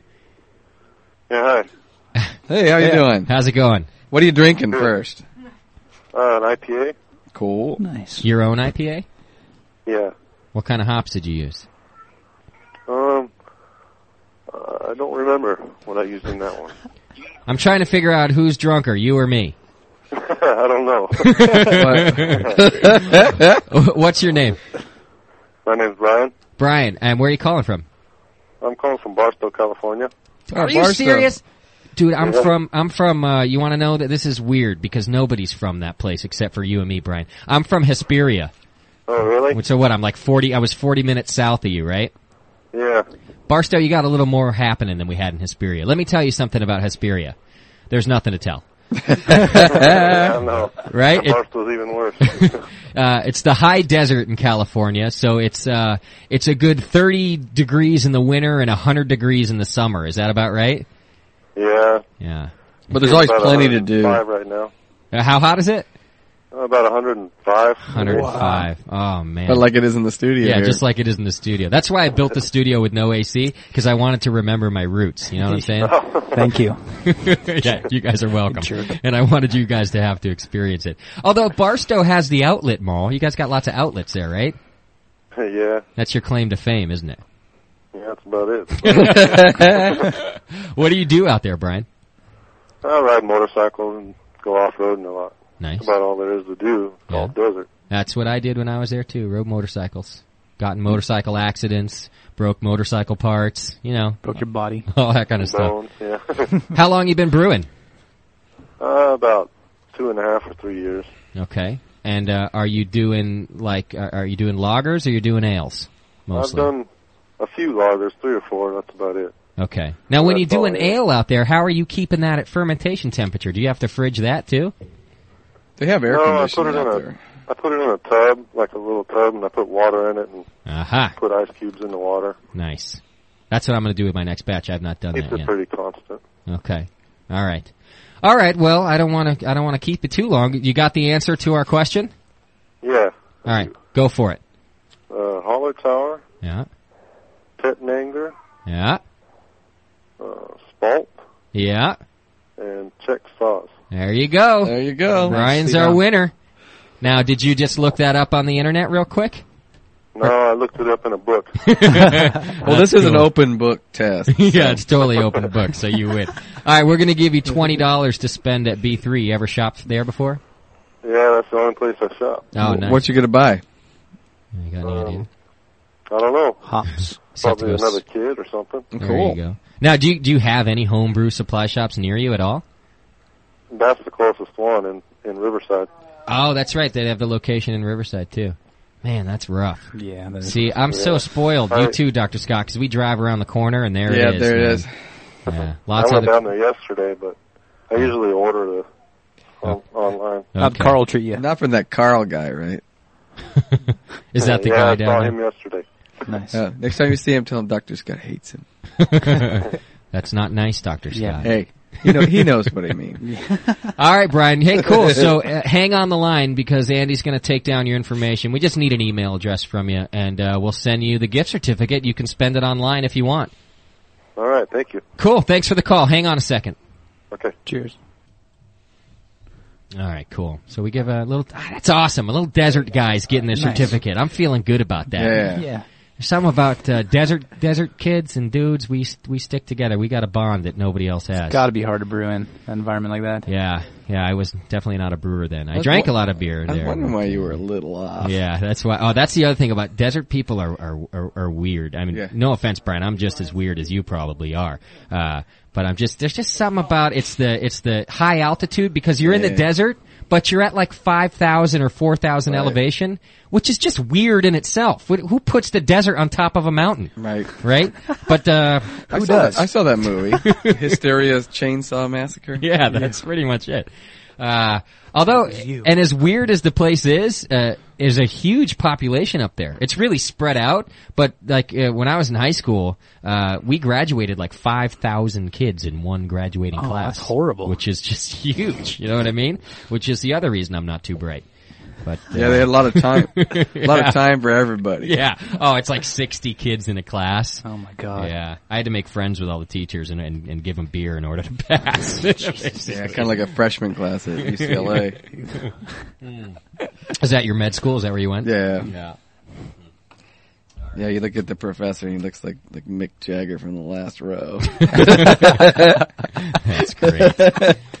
All right. Waving his hands. Yep. That's cool. Thanks, Matt.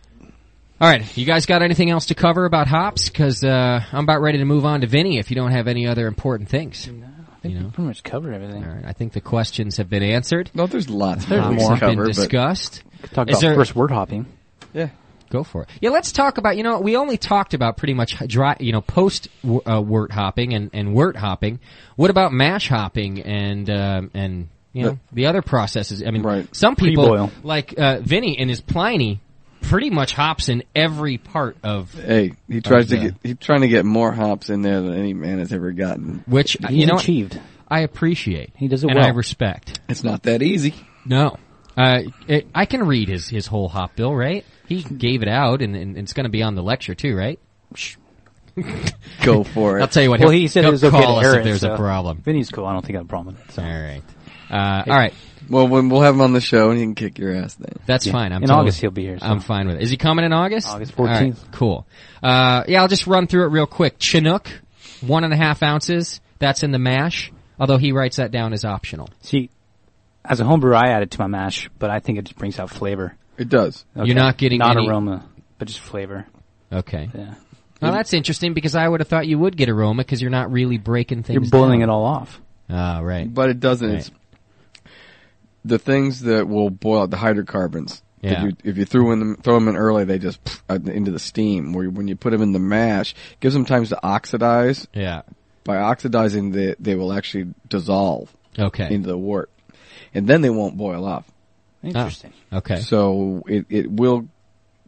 It's a palate thing, and it will give you a nicer, softer kind of bitterness to it and a flavor. But you can get it. Yes. Okay. And mostly you're going to see it in lighter beers like Pilsners. Would you get lighter beers like that? Interesting. I don't think you're going to get a lot of difference, that subtle difference in a big IPA. Right.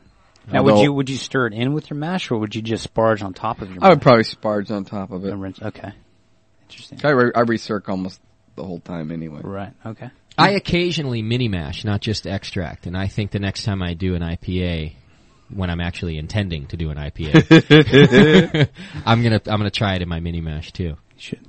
Just You should do a full all grain. Do you have to stir it around in there, or are you just it's just like doughing in, and then you let it sit? I let it mash for like 15 minutes or something, then I add them in my hops. Last 30, 45 minutes. 30 or 45 Just minutes. Put it on top. Okay. Just get it wet. Let it be warm. How long are you letting it sit in there, Dr. Scott? I usually put it in when I first dough in. You do, Leave it in there. and for the whole time. Yep. Okay. Okay, so Pliny the Elder is doing 1.5 ounces of Chinook in the mash, 2.75 ounces of Warrior, which is at 15.6 alpha acids for 90 minutes. Wow.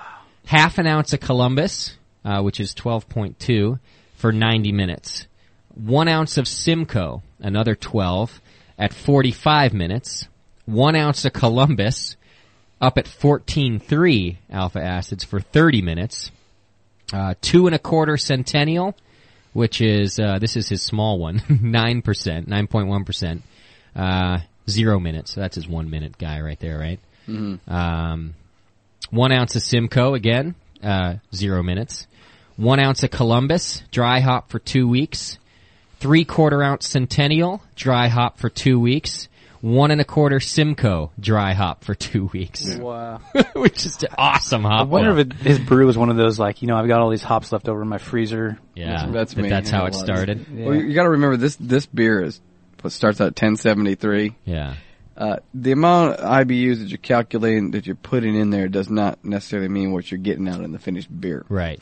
Especially because a lot of those. You've got a high alpha beer or high gravity beer. It's not going to dissolve in as much. It's going to be a pretty vigorous fermentation. You're going to scrub some out that way. Yeah. So- Over 6.5 ounces of those are Right. dry hop and is 0 minutes. Right. So So you're going to get mostly the flavor compounds. what about his Columbus that goes in at 30 minutes?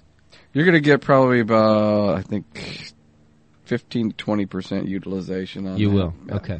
Okay.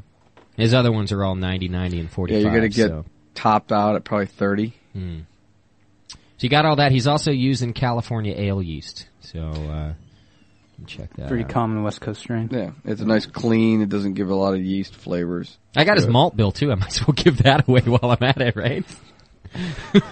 Well, You still have to brew it, so, It's going to be different. His malt bill is 85% 2-row, 2% Crystal 45, 6% Carapils, and 7% dextrose sugar.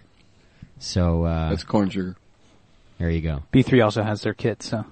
Oh, it's the Pliny kit, right, Yeah. from Yeah. there? Yeah. All right, there you go, Brian, if you want a little hoppy Pliny. So don't write all this down. Just order the kit. Yeah. You know what's interesting about the guy I was talking about, the Australian who doesn't like hoppy beers and doesn't like dry hopping and all that? He had Pliny the Elder on tap at his bar. Yeah, That contradicts everything. Yeah. Douchebag. Well, no, he just says that it's gay for him to do it. Yeah, that's all. Everyone else could do it. It's fine. Yeah, it's a pain in the ass. Why do that? It's a pain in the ass. Okay. What else, guys? First word hopping. Go for it. That's what mash hopping is. Same thing?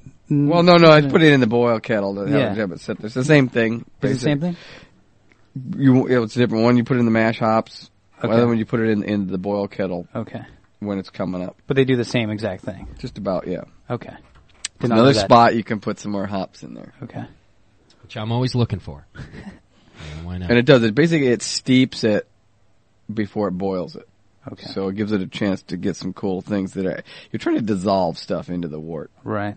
and rather than boil it off instantaneously. So if you can get it in there when it's at a little lower temperature, 170 or so, it's better than pop it in there at 212. Would you put it in raw, whole, or in a bag as a home brewer? It depends on what you're trying to do. I don't like fighting to strain my beers to get them clean looking. Right. Or having things clog up other stuff. So I like hop bags. Okay. Do you still use hot bags with everything that you have on your system? Yeah. You have a diverter plate, right? Mm-hmm. You still Still use hot bags. No way. Okay. I don't like That sounds like overkill, but wow. Hey, you saw my system. I did. It's overkill. That's awesome. All right. One of these days I'll post it on the forum what my system looks like. Be on the Doe site. Yeah, we got to do that. Peterson's got that. You gotta Soon, do that. one day. What's the Doe's site? Clubdoes.com. Okay. It's our club. The local homebrew club, right? And And support your local homebrew club too. Oh yeah, and if anybody's out there listening from the local area, we're gonna have our monthly meeting, Doe's meeting at B3 tomorrow night, 7:00. And what are you guys going to talk about there tomorrow? Hop utilization. We were supposed to have it last month, and it turned out. Really? Yeah, Rochelle was gonna do it, but she was sick. That's so. a lot of hops in 2 Yeah. days. Yeah, so we're gonna do that. What the style is, I'm not sure. I'll have to check. We usually have a style talk, gadget month, a few other You things. can bring your Wartillery in? I haven't upgraded that yet, so. Okay. All right, we're going to wrap it up, kids. Okay.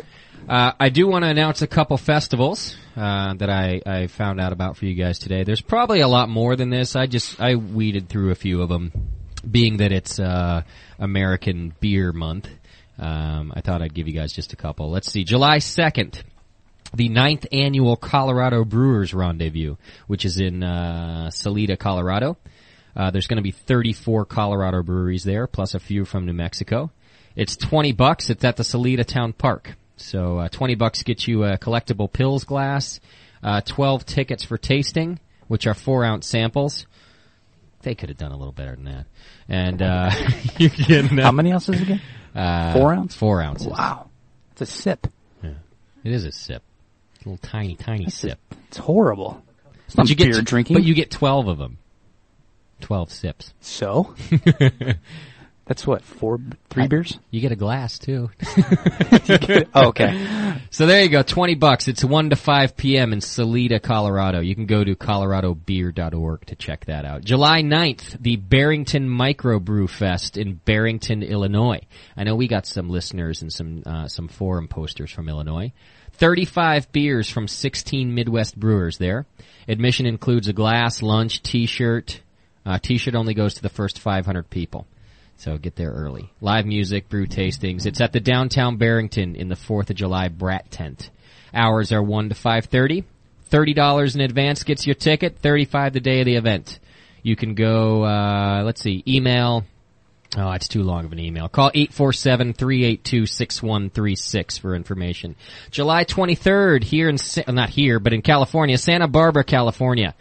The Santa Barbara Beer Festival and Motor Classic, which is an awesome combination.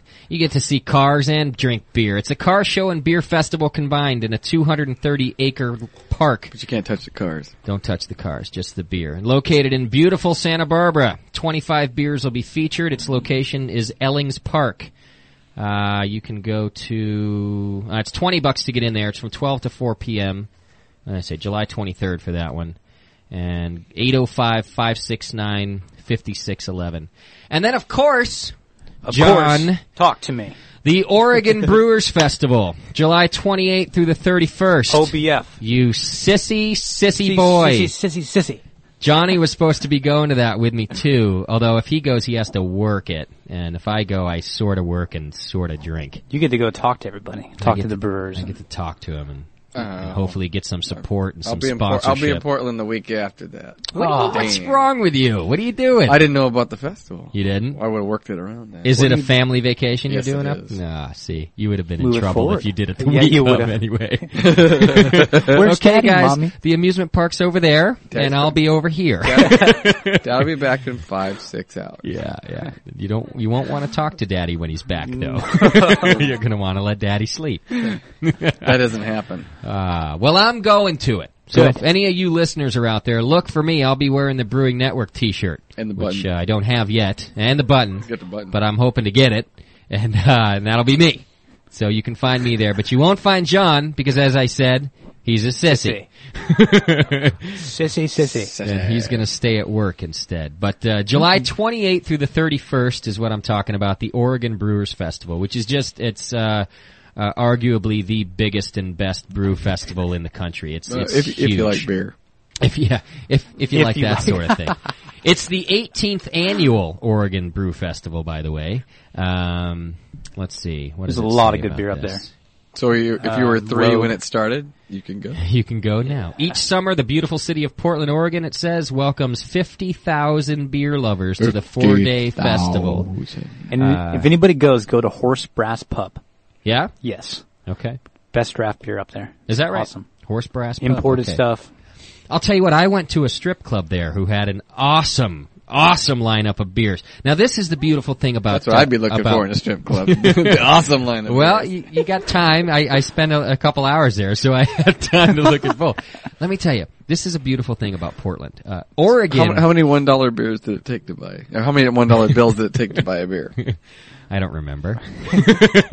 I don't remember how many of the beers on tap I tried either. What I do remember is lots of good-looking women.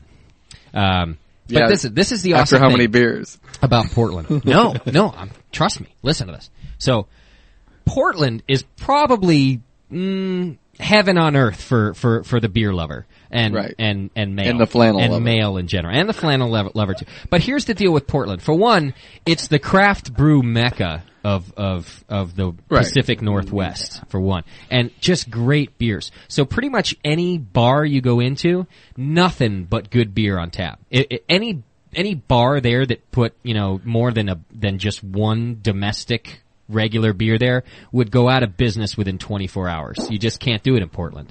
The other thing is, it's apparently like a stripper magnet, that place, because some of the best looking strippers I've ever seen in my life work in Portland, Oregon, and in dive little places. So the place is ugly and smelly, but it's got 50 great beers on tap, and I'm not exaggerating about the 50. Wow. And then Fitty. and then beautiful women that just don't belong in strip clubs, kind of thing.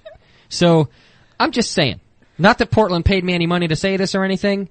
They paid me well enough in good beer and strippers to say, if you're going to take a little Good vacation, go to Portland. Don't take the kids, but go to Portland because it's really a good place to go. Honey, I go to Portland for a couple of days. What do you have to do there? Business. What is it, a Portland dentist convention? Yeah. An oral convention. Don't you know that there's lots of dental innovations going on in Portland? Exactly. All right, so Thank there you, go. Justin. Go to Portland. Beer and strippers. In the meantime, all right, so here's what we're going to do. We're going to play this Vinny thing for you. Vinny.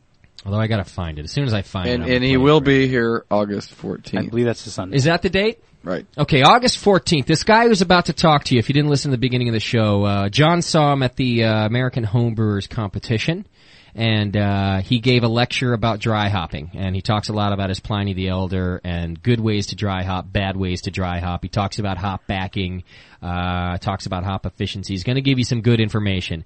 It's a recording that was done in a hall, so you can definitely hear what's going on. There's a little background noise, so hang in there. If you can't hang for the whole discussion, don't worry about it. We're putting it up as an archive, which brings me to the point to let you guys know we're not ignoring you. Website is supposed to be up next week, actually, first week of July. Good news? You got you good news for me? Have you heard good news? Are you? Yeah. No. We're hoping. I saw it. Looks good. What? You saw it? I did.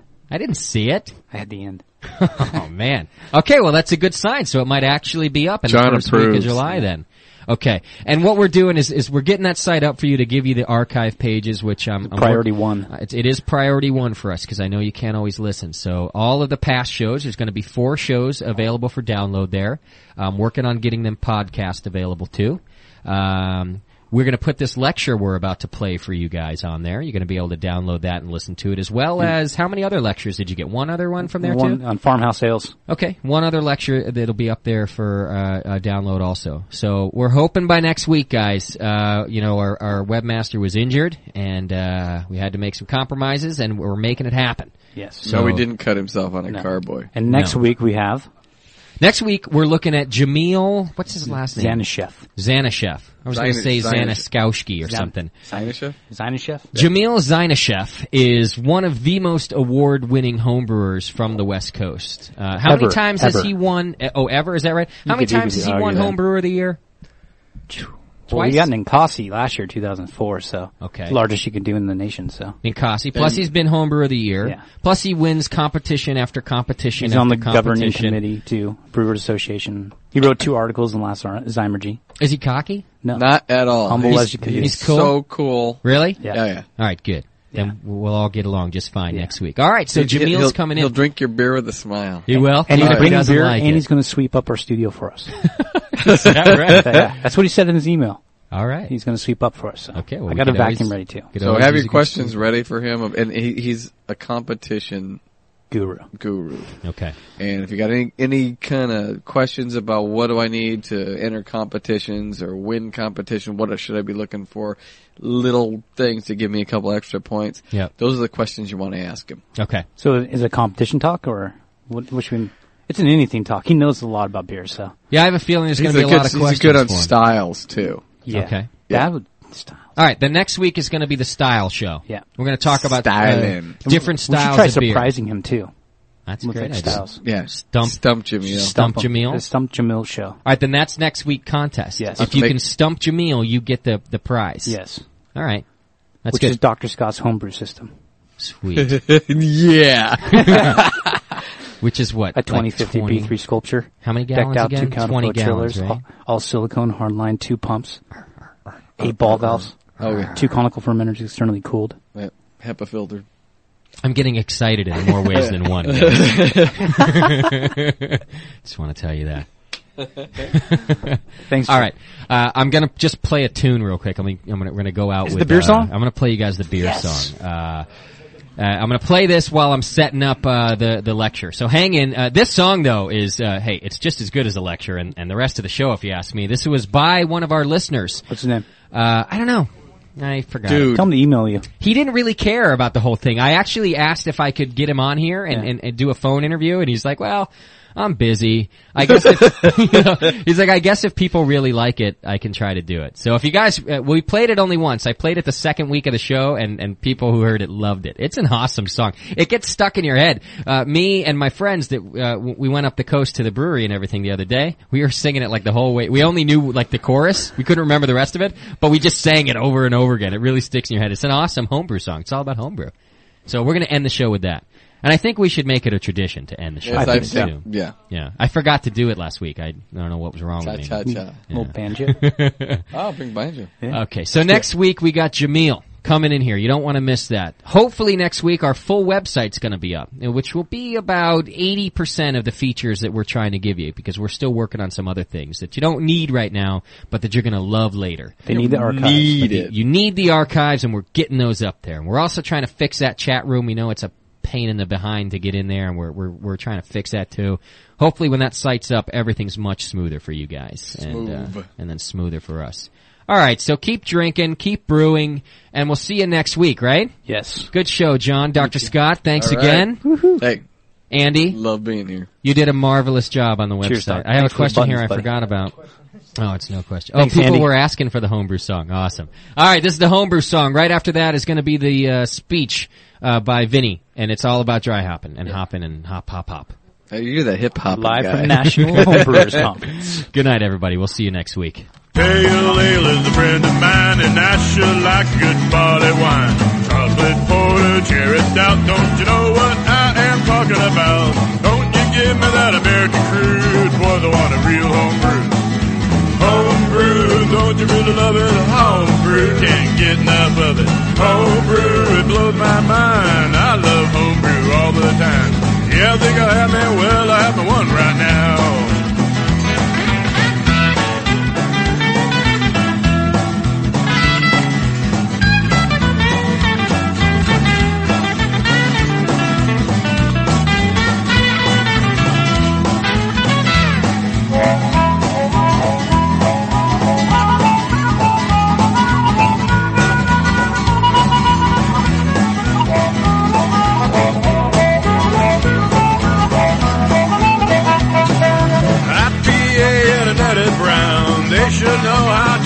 down, double and triple on my best friend. I think I'll have them all over again. But don't you give me that American crude, boy, I want a real homebrew.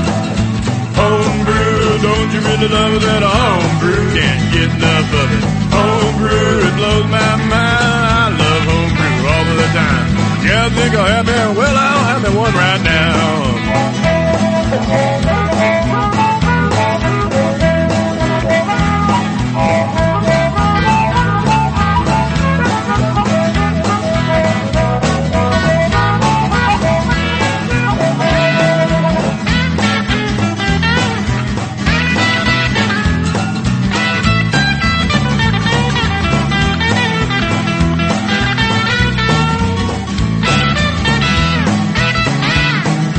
Give me a wheat beer on a hot summer day. A bark will do me when the skies are gray. I'll take a Belgian brew anytime, and the women things and lambic fine. But don't you give me that American crude, boys, I want a real homebrew. Homebrew, don't you really love that homebrew? Can't get enough of it. Homebrew, it blows my mind. I love homebrew all of the time. Yeah, I think I'll have me, well, I'm the one right now.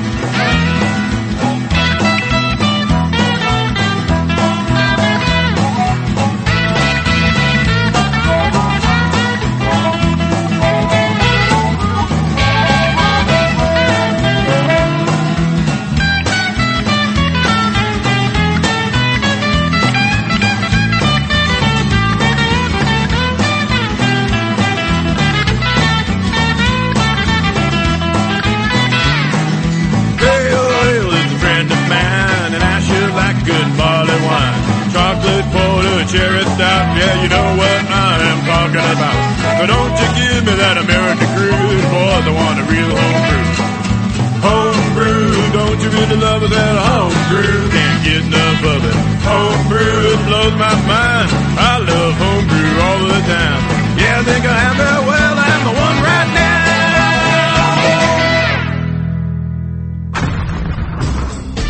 This is Johnny P. and Justin. And we're the Brewcasters. On the Brewing Network.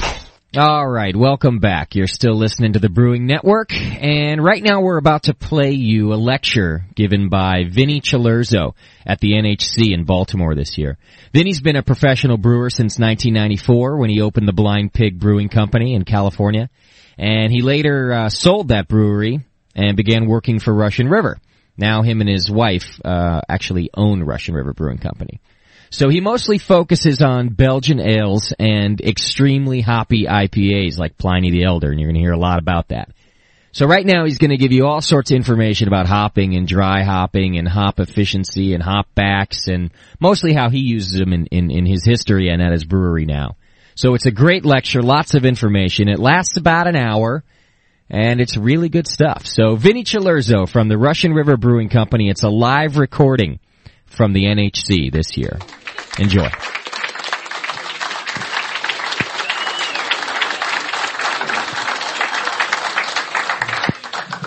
Thank you. So, there's a lot of people here. This is going to be kind of hectic getting beer, but we brought 4 different dry hop versions of Pliny the Elder, our double IPA. So getting the beer to you is going to be the difficulty. We certainly don't have enough. I never anticipated this many people to be in the room, but so we'll get to the first beer here in a minute. I got in yesterday, and I had to mark all the cups, so I did that all afternoon. Finally, Sam Calagione from Dogfish Head got in, and he and I had planned to pal around last night. So we were talking, just kind of laughing, at the Craft Brewers Conference in Philadelphia just about a month ago. He was on a panel in a room much like this, sitting up there with like 3 or 4 other brewers, maybe on distribution or whatever. And this guy, one of the owners of Elysian Brewery, Dave Bueller, puts his hand up and goes, yeah, Vinny, and Sam cuts him off and goes, no, that's the West Coast Italian brewer. So then about a week ago, just last week, I was doing an interview for there's a radio show in Texas, I think it was 980, with a guy that sells kegs to us in the industry. And Eric he calls me Sam, and I go, well, no, that's the East Coast Italian Brewer. So Sam and I were joking about that last night, and when you take a speech class in college or whatever, they always tell you should start with a joke to break the ice. So when I was putting the finishing touches on the talk this morning, I was thinking of a joke I could, that was beer related. And so I came up with, if the East Coast Italian Brewer, Sam Calagione, and the West Coast Italian Brewer, myself, were both to give this dry hop presentation at the AHA conference this year in Baltimore, what would the difference of the presentation be? And I came up with, mine would tell you how to actually put more aroma into your beer during the actual brewing process. Sam would pull out his new Fandango yuppie inline dry hopping device, non-dry hopping device called the Randall. Try to tell you or teach you how to add the hops after the fact. So that's my little jab on Sam that I always like to get in, especially since he's not here. So if you walk away with only one thing, remember, no Randall required in this presentation. So, anyways, the first beer that we are going to taste, so if you, let's do this when you're in high school and you have to get up in sessions and sections. So let's try to get this section up first, and just go back and grab a cup, a number one cup, and try to, it's going to reverse. So let's see, 1, 2, I don't know. But while they're grabbing the beer, I'm going to tell you a little bit about how I got started in dry hopping, the first double IPAs that I had been brewing. Back at Blind Pig, my first brewery, we came up with a beer. It was the first beer we ever brewed, and we did it in such a way that we added twice the hops. And we wanted to do that to try to test this new equipment out. This equipment we weren't sure. It probably had flaws, and so we decided to add more hops to give it the value of, if you add more hops, it's going to, more than anything, we're just trying to cover up any off flavors that might have been there. And that, in turn, ended up being the first double IPA, and I'm sort of credited as making the first double IPA. And so that was in 94 at Blind Pig. From there, we continued to make them, but I moved on to Russian River Brewing Company, where I am now, and back then it was started by a big sparkling wine house in California called Korbel. And Korbel is the largest sparkling wine producer in America. They do something like 1.5 million cases of sparkling wine, 500,000 cases of brandy. I've never been in a facility. It looked to me more like a Texaco refinery than a winery. I mean, these tanks were there was this one tank that was 500,000 gallons, and we went inside one day and kicked the soccer ball around. It was so big. So it was. I was the smallest part of their operation, running their brewery, and we did it for 6 years. And in that 6 years, we created this beer, Pliny the Elder. And if any of you were in Vegas last year, you probably heard this part of the story before, where my wife and I at the time we're trying, we're going to make this double IPA at the brewery, but we got to give it a name that is almost larger than the beer itself, or at least the name's going to personify. It's going to take on a life of its own. And so the Brewers Association sells that beer dictionary. It's probably the best dictionary you can get, and it's got every beer term in it with the definition. And so we were thinking, before we even got to that, first we were thinking about large words like gargantuan or mammoth or something like that, but those just didn't have any personality or charm to it. Then we started thinking about large format wine bottles. Why don't the middle section get up now and grab their beer? And thinking like Nebuchadnezzar, Jeroboam, and those were kind of cool names. But Natalie started looking up hops, and then hops referred to Humulus lupulus, the current botanical name. That referred to Lupus salutarius, the original botanical name. And then that definition that talked about Pliny the Elder, who came up with that with his contemporaries, that botanical name for hops, Lupus salutari. So we coined the beer Pliny the Elder, and and that's kind of history now, and it's really taken on a life of its own, just as we expected. So that kind of gives you an idea of how I got here. I've always been into hoppy beers and Belgian beers. Those are my it's what we do at our brewery. We make a lot of dry hop beers. We make a lot of Belgian beers. The title of my talk in the presentation guide was Dry Hopping, Quantity, Time, Temperature, and Mixing. So I'm just going to go through that stuff. Very informal. I'm more of a nuts and bolts kind of brewer, hands-on, than a scientific brewer. The beers we're tasting today are just a snapshot of me pulling samples out of a tank at the certain time. We add our findings to it. We transferred the beer off the findings, carbonated it, very rough and crude. I think we had them in Cornelius kegs. Snapped the outlet pouring fitting on the outlet, had the keg in our cold box for 24 hours with it connected. So, one of them, I think I forgot it, and it got a little more carbonation. One's probably under, so it's not really super sharp on the CO2 levels. But more what I'm trying to get across is how a beer will progress. And then I want to talk about some of the things that we do and what other brewers are doing as well in the industry. So the first of the handouts is the one that actually has the title on it, Dry Hopping, Quantity, Time, Temperature, Mixing. The second handout was actually my handout from last year in Vegas, where I actually gave out the homebrewed version recipe of Pliny the Elder. I just thought I'd throw that in because I was assuming that there's probably a lot of people here that didn't make it to Vegas because of the geographical differences there in distance. So let's start with varieties. And on the main sheet, I've got listed popular American dry hop varieties. This is more geared towards professional brewers. My good friend Matt Reynoldsson at Firestone Walker Brewery in Paso Robles, which is in Central California, actually combined these for his talk at the Craft Brewers Conference. And a couple of those are my contributions. Columbus, the Dank, I feel like that was my contribution.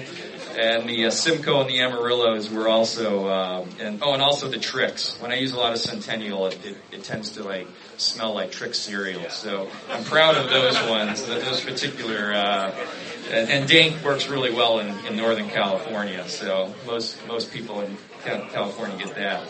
I'm not going to read them to you, but those are descriptions that brewers gave. This isn't from Hop Union or Yakima Chief.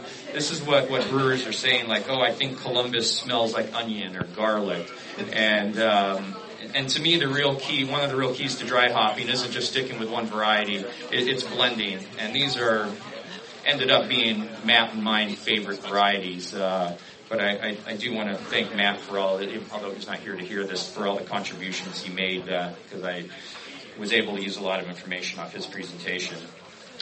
As quantity goes, what you're going to taste today is half an equivalent on a homebrew scale, half an ounce of hops per gallon of beer, which, nowadays, that was a lot when I started homebrewing.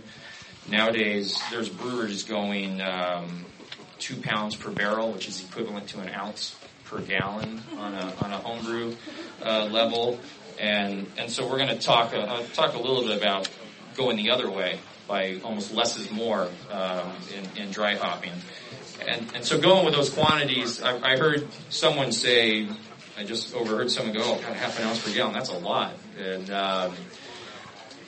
in our world, that's what Pliny the Elder is. It's a mass amount of dry hops.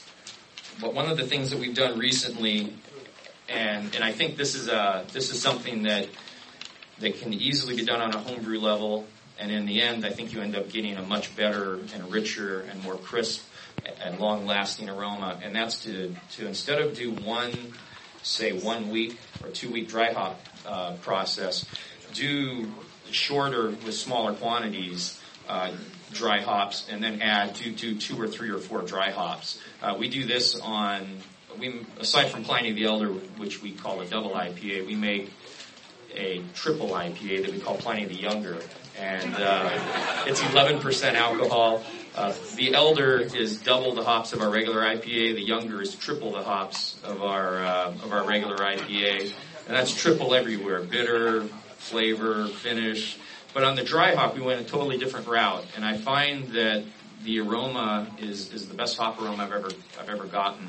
And what we do is we go at about a 1/4 pound per barrel instead of 1/2 pound per barrel. So, on a homebrew equivalent, it's still a lot at a 1/4 ounces per gallon, but that's still the key to getting a lot of aromas, to use a fair amount of hop. But what we're doing is we're going a week with the first dry hop, and then we're adding a second dry hop. And then a week later we add a third dry hop, and then a fourth, so on. So there's 4 dry hops over a 4-week period, but it's a much smaller dry hop. And what we're really doing is adding fresh hops in so that you're getting a new charge of hop oils to give your beer a different aroma and a stronger aroma. And we're taking different varieties and mixing them. So the first dry hop may be a mix of Amarillo and Simcoe. The second may be Simcoe Columbus. The third may be, Amarillo, Centennial, so on and so forth. So I can't remember what it is off the top of my head. But that's one that's one approach you can take that probably isn't being done a whole lot. It's just starting to be done on the commercial level right now, is this whole idea of multiple dry hops instead of just going one dry hop for a week or two. When do you take them out? Do you take them out each time, or? The question was, when do we take them out, if any? If we're brewing a full-scale batch of it, I've got a little small half fermenter that has a dome bottom, so I don't have a cone. It's not a traditional uni-tank.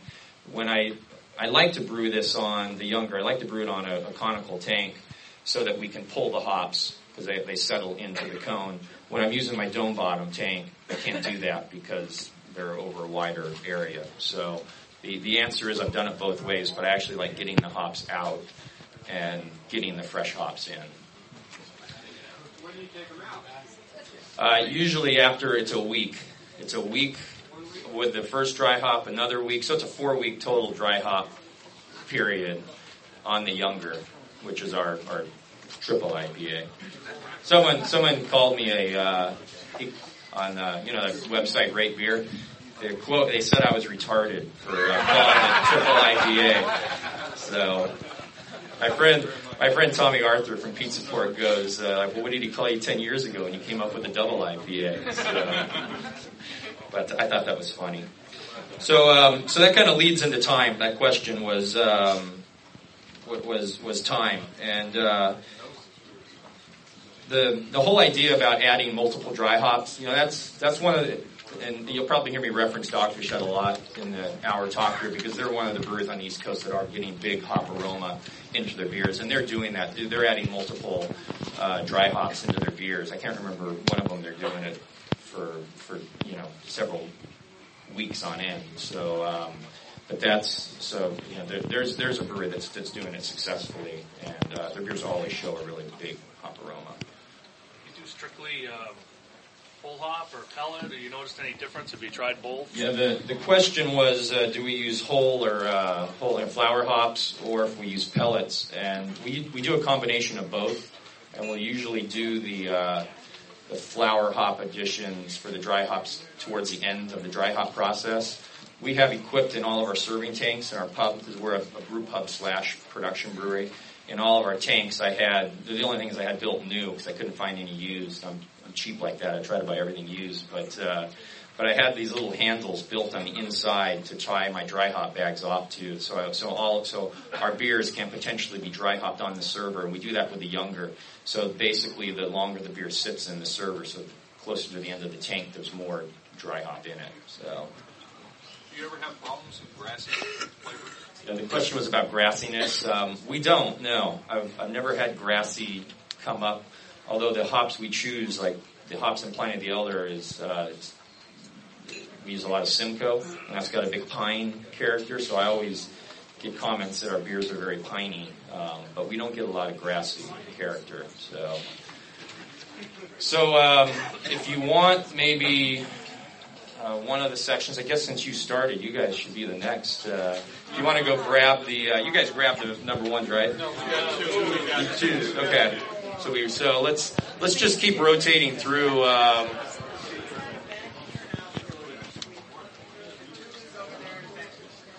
Okay.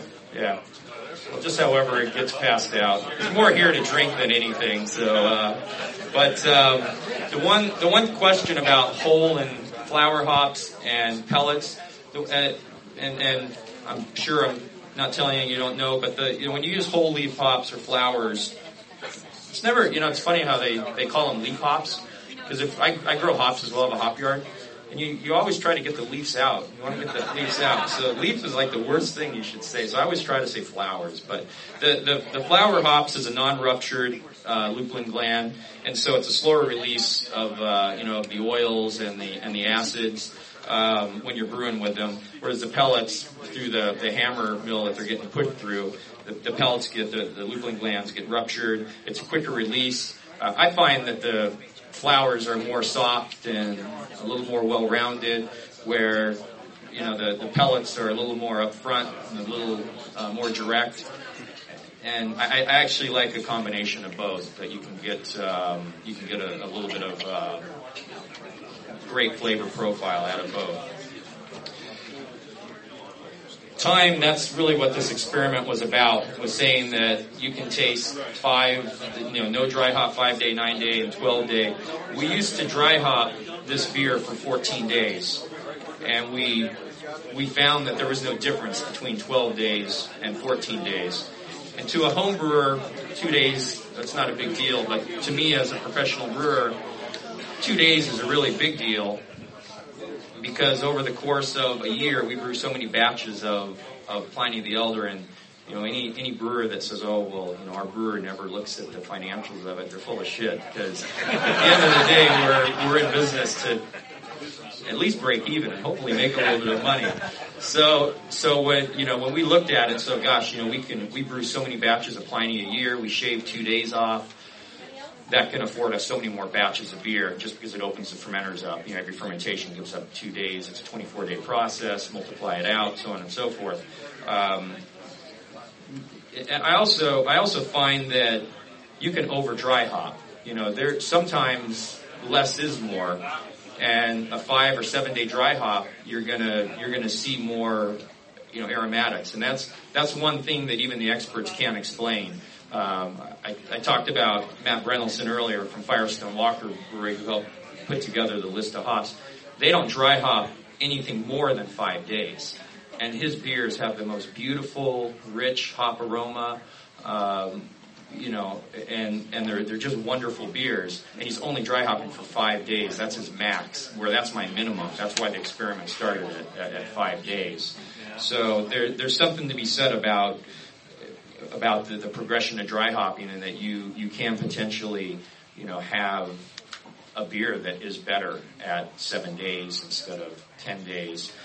And it's probably where a homebrew club can really move forward and really do a great experiment and show the clubs and do a tasting like this. And maybe there's not this many people, so it's a little easier. Maybe you could lay all 4 glasses out in front of you. I had this vision like everyone would have 4 glasses in front of them and be able to taste it. You're listening to the Brewing Network. What we have in progress here is a lecture given by Vinny Cilurzo at the NHC this year in Baltimore. He's from Russian River Brewing Company, and he's talking all about hops. So let's get you back to it. So, anyways, there's a question in the back.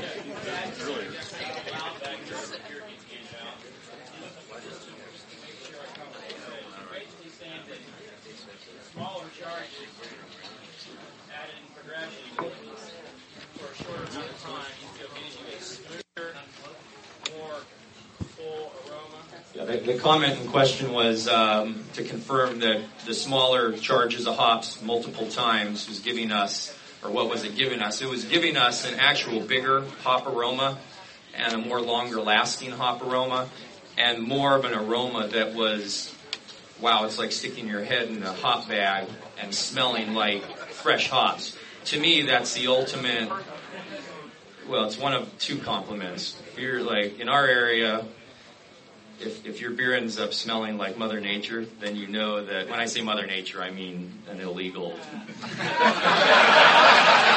That's the other ultimate compliment. When someone goes, wow, because some hops have that, that's where dank comes in. That's where the dank part comes in.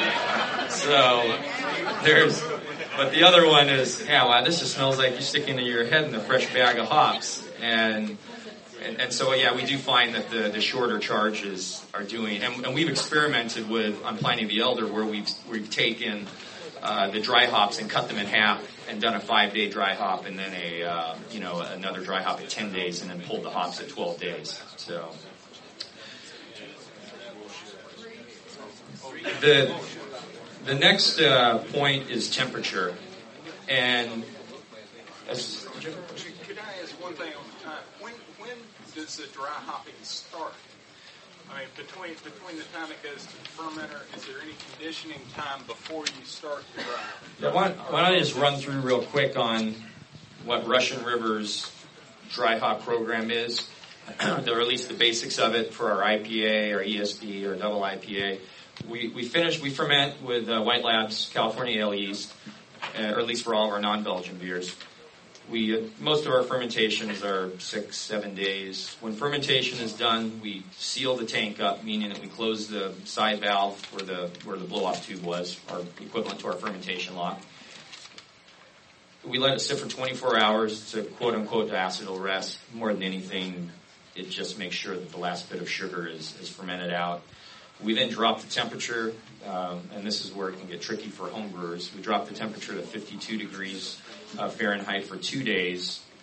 We then pull the yeast out, and I'll get into the whole idea of how yeast and dry hopping, there's actually a direct correlation in getting more aroma on my next point.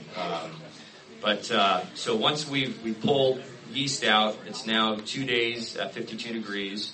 So it's a 7 or 8 day fermentation, a 1 day rest, still at 68 with the tank sealed, 2 days at 52 degrees, and at this point we pull the yeast out, or as much yeast that's fallen into the cone, and we recycle our yeast from batch to batch.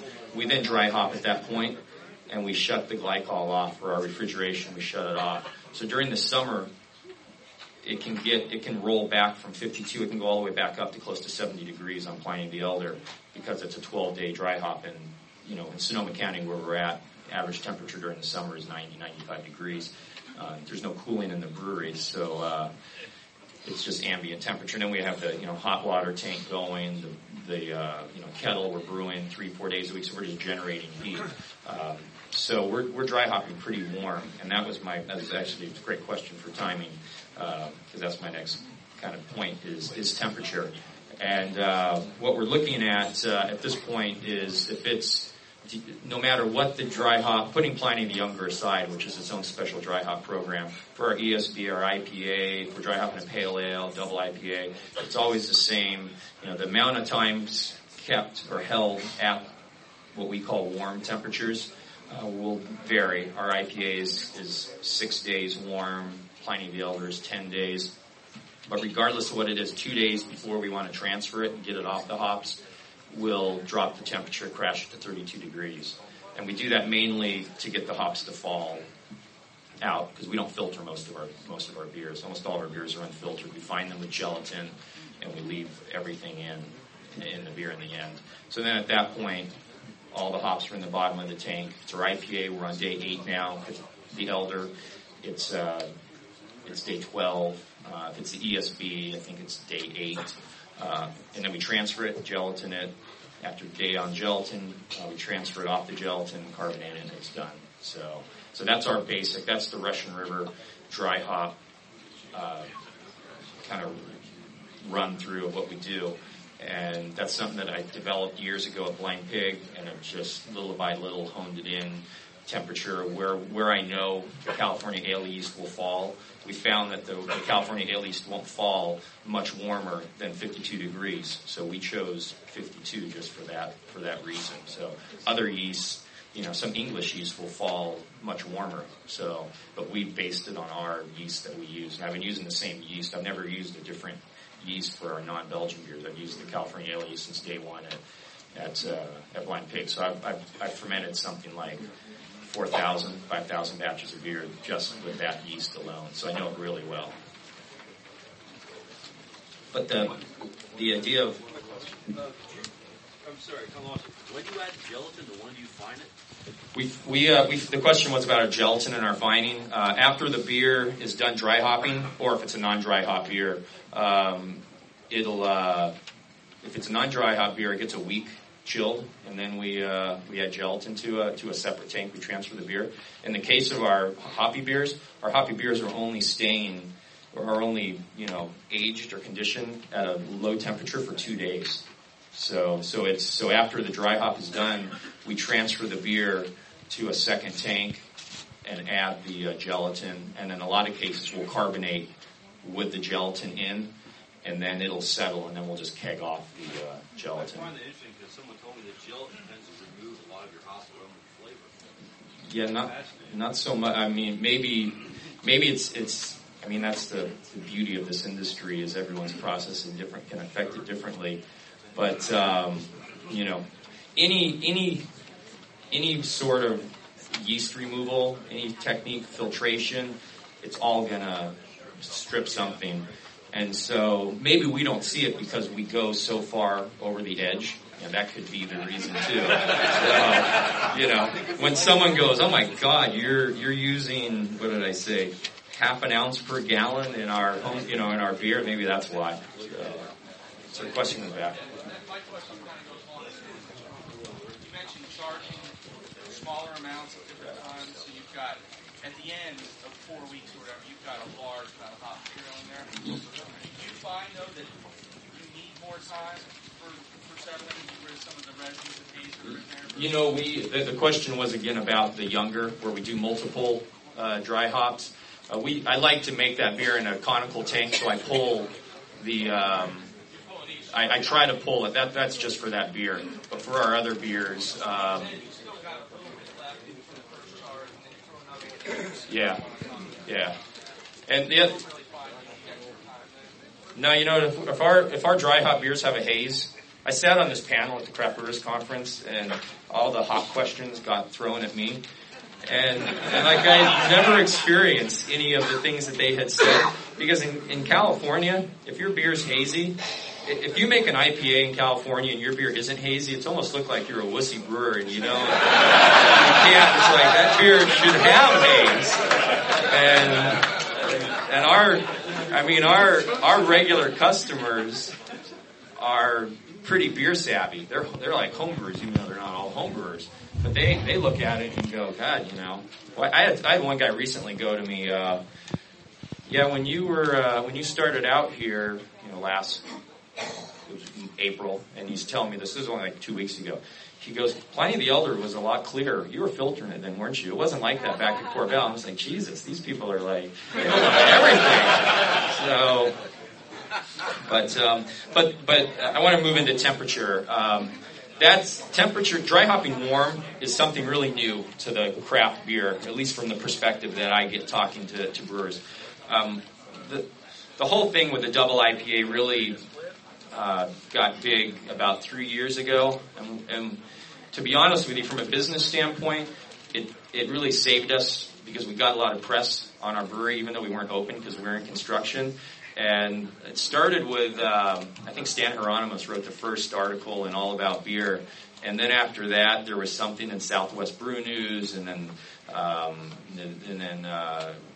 there was something in Zymurgy, and Jim did something in Zymurgy and New Brewer. And it was great because we were getting our name out all over the place. And even though our brewery wasn't existent, we were under construction. But at least it kept our name out and on the street.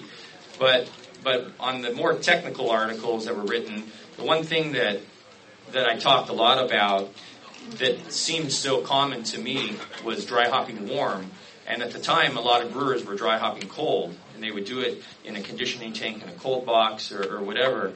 And really, the best way, and it makes sense, to get hop aroma is to dry hop warm. And by doing this, you're releasing your oils. Dry hopping is already hard enough to get your oils bound in, and doing it cold makes it even harder. So when I say warm, 52 to 72, depending on what your environment is, it's just it's ambient temperature in our world. When I say warm, I mean ambient temperature.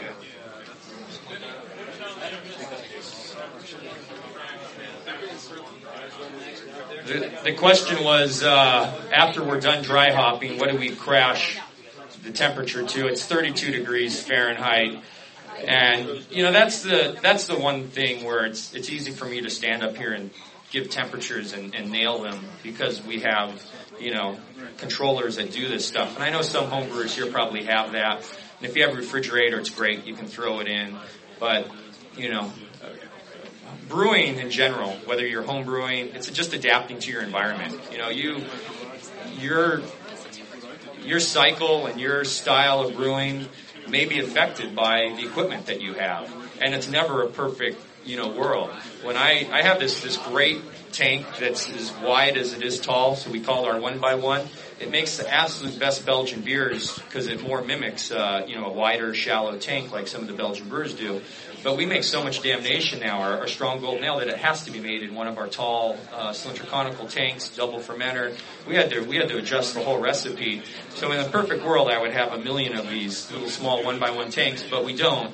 So damnation has sort of changed and adapted to the new tank, and that's what brewing is. And to me, it's, you know, and it's adapting to your yeast, and it's all those things adapting to your environment and making it happen. And, you know, maybe you create a house characteristic because of your process or whatever that is. I mean, to me, one of the most amazing things is Sierra Nevada, that you can taste all their beers and they all have this standard Sierra Nevada character to it, and a lot of it is their yeast. But to me, a lot of it must be their hopping regime too, because even when you drink their Summerfest, it still has this Sierra Nevada quality to it. They make this beer that's pretty much only available at the brewery and or West Coast. It's called Crystal Wheat, and it's a wheat beer using all crystal hops. And it's one of my favorite beers that they make. It's only like 4.5-5% alcohol, I think. It may be a little more than that. It's just this great hoppy beer, and it still has that Sierra Nevada character. And if any of you ever get out to California, it's like going to Mecca. Sierra Nevada is Mecca to me. You have to go. So. If your brewing system was smaller and you had a hotter environment, like in the Amazon, like what? Hey, can we quiet down? We can't hear anybody. If you were in a hotter environment and you had a smaller tank, at what point would you say it's getting too warm for dry hopping and you turn on your glycol to keep it down to 75, 80, 90? I would say 68 to 72 Fahrenheit is for me. And I've had my dry hops get as warm as 72, but it's just never gone past that. So, but that's where I would say, at least for my yeast. But man, you get some great aroma at warmer temperatures. I'm sorry. What's the difference, between the single infusion hopping as opposed to the step infusion? Yeah, the question was at those temperatures, what's the difference between, you know, doing multiple dry hopping and just single? I mean, that's a pretty detailed question because of quantity, time, and all that stuff. But I'm just really moving towards the idea of multiple dry hops. We've tested it on Pliny the Elder, and a part of that test was done about the same time that we were pulling samples for this presentation. So we haven't moved to that. But I bet if you ask me next year, I bet I'll have moved Pliny the Elder to 2 dry hop additions instead of 1. And I like the more pungent and bigger hop aroma that I get from multiple dry hops. So I think you get more aroma by doing 2 dry hops instead of just 1. And even if you took that, I can move into it right now. The idea of, I talked about yeast. I just mentioned it quickly earlier. There's a couple things that we do. We pull yeast, as much yeast as possible, and this is highly overlooked when you're talking about dry hopping. But if you think about it, it makes pretty good sense that if you've got a fermenter full of beer that's just finished fermenting, and it's got, you know, a lot of yeast in suspension, when you add your dry hops, you're going to have a much harder time, or the oils are going to have a much harder time being extracted into the beer itself because the yeast is in the way.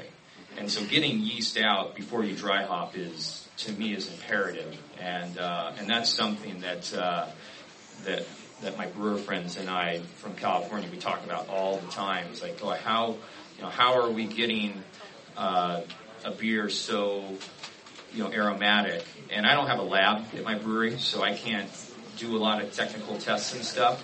But when we do someday, I think one of the things that we will start testing is how many cells per milliliter of yeast are in the beer before we dry hop, and figure out a drop dead point that says, we need to have at least this many cells gone, and this is the most cells per milliliter that we'll ever allow in the beer, because we'll get better dry hop aromatics from getting that yeast out. So getting yeast out to me is imperative. I want to go as far, I can't do it during the summer because we're just too busy. We don't have the time to run a big experiment. But I'd love to find a batch of beer and then have a clean beer and then dry hop it there and see what it does. You guys, anyone here can do that real easy. You have the time, but having those aromatics come through a lot easier with the yeast gone. We do a lot of mixing as well, and I don't know if this is something homebrewers are doing yet. I threw this in because, again, 2 years ago in the craft beer industry, it wasn't being done a lot. Mixing wasn't even heard of. And what we're basically saying is, in our world, a lot of brewers will dry hop in a conical tank, and so the hops will fall into the cone, and so suddenly you have all your hops in this very small area.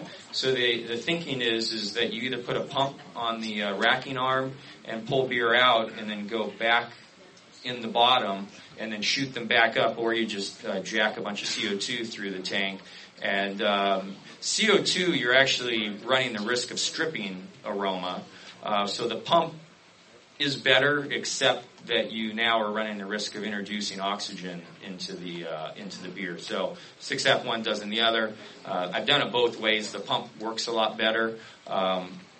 Talking about on a homebrew level, you could, if you had one of those nice New Fandango conical fermenters from like Beer and More Beer or whatever, then you could push CO2 in the bottom just like we did, and get your hops back in suspension. Someone said Father's Day. This world's biggest magnetic stir under a carboy.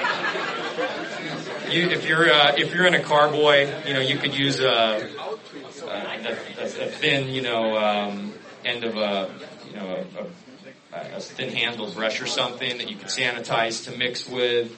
Giant magnetic stir. You could sanitize a paddle if you're fermenting buckets or whatever. But that's something that's another point that I want to drive home, that getting your hops back in suspension, even if you're just doing one single dry hop addition, getting those hops back in suspension to fall a second time will increase your hop aroma, and that's the easiest thing to do right from the beginning.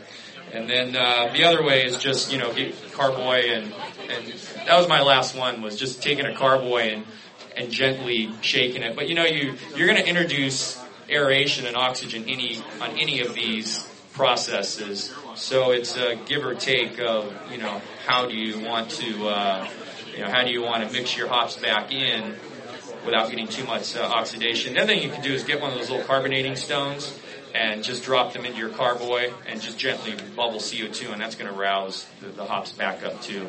That's probably not going to work as good as any of the other methods, but it's still a viable way of doing it.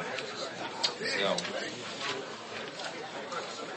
I don't have a whole lot more. I've got a couple other topics.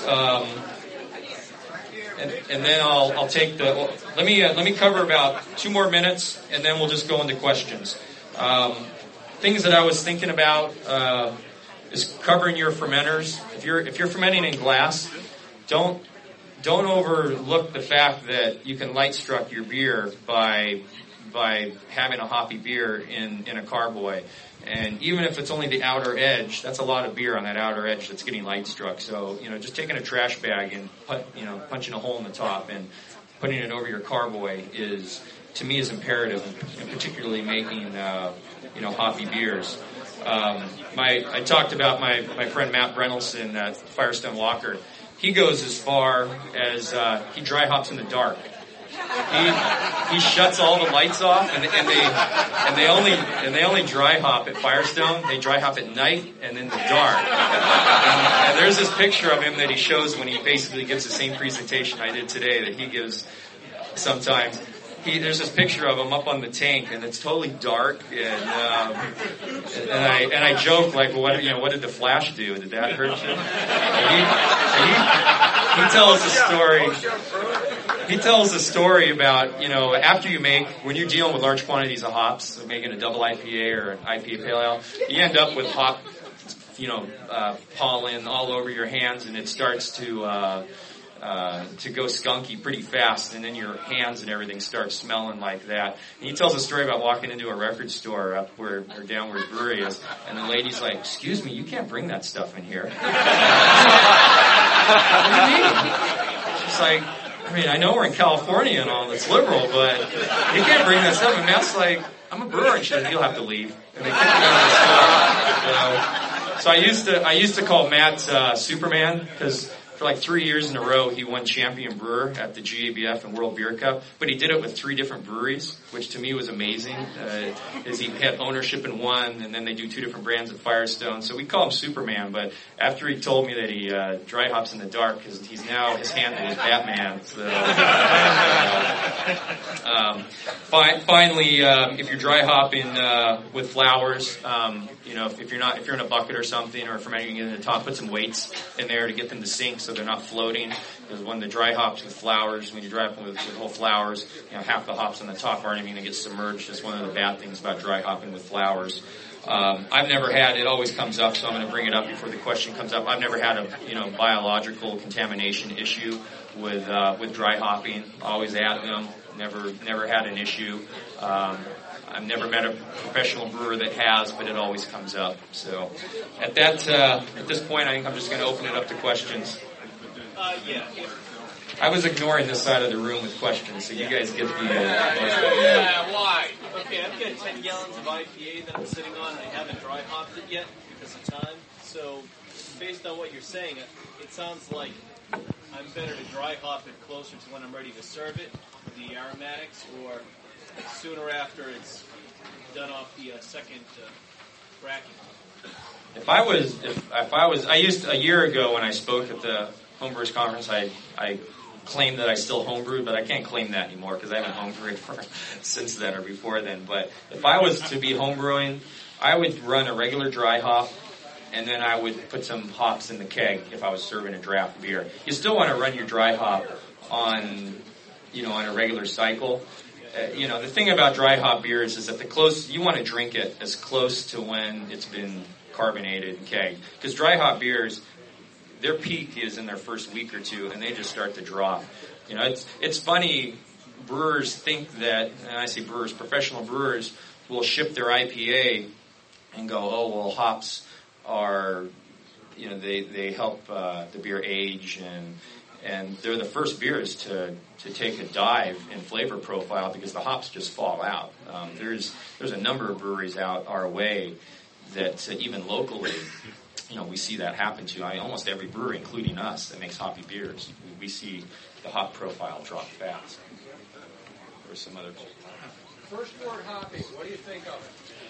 The question was first wort hopping. That's where there's all kinds of ways you can hop nowadays.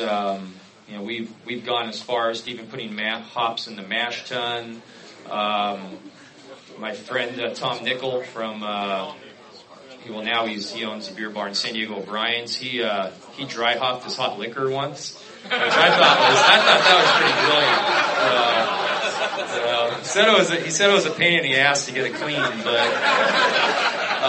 And he was the only one to ever do that until last week. A local brewer friend of mine, Brian Hunt, who owns a small little brewery called Moonlight, after I told him that Tom had dry hopped the hot liquor, he did it too. So I now know 2 brewers have done it. But first wort hopping is it only works with certain hop varieties, or works better with certain hop varieties. And to be honest with you, I can never remember, what myrcene and all the different components of hops, what flavor it gives. It's really important to know that stuff with first wort hopping. It's the noble hops. and German hops with whatever they're high in, whatever the term is. It's those hops that will stay, that don't volatilize out in the boil. And so where hops like Cascade and Chinook and Centennial and all the floral, more classic American hops, those oils volatilize out in the boil easier.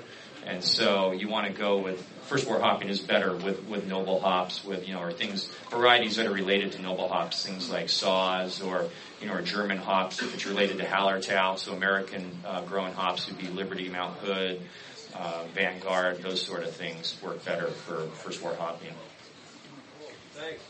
When you add multiple additions of hops, are you just replenishing when it loses, or are you adding each time you add it? In other words, if you put hops in after a week versus 2 weeks after 3 weeks, you're gaining something, or you're just not losing something?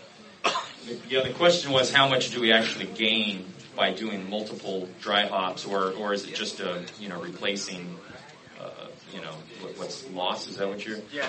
Really, we wouldn't do it if we didn't gain anything. And the first time through, I'd never done this before. I'd done a little bit of multiple dry hops on the elder, but on the younger, I'd never done 4 dry hops over a month period. And I find that with the elder, over 2 weeks, nothing happens, and if anything, the aroma drops.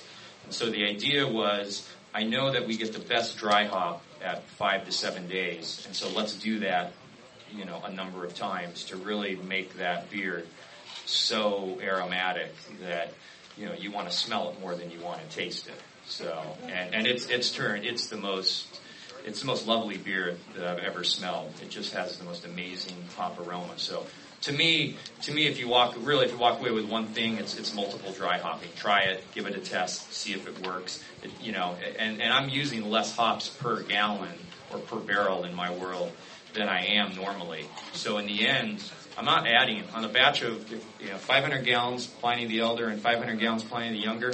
I'm not adding that much more hops, if any, on the Younger. I'm just doing it in a totally different way. And if I had that much time to dry hop the Elder, I would do it that way too, but we don't, for production reasons.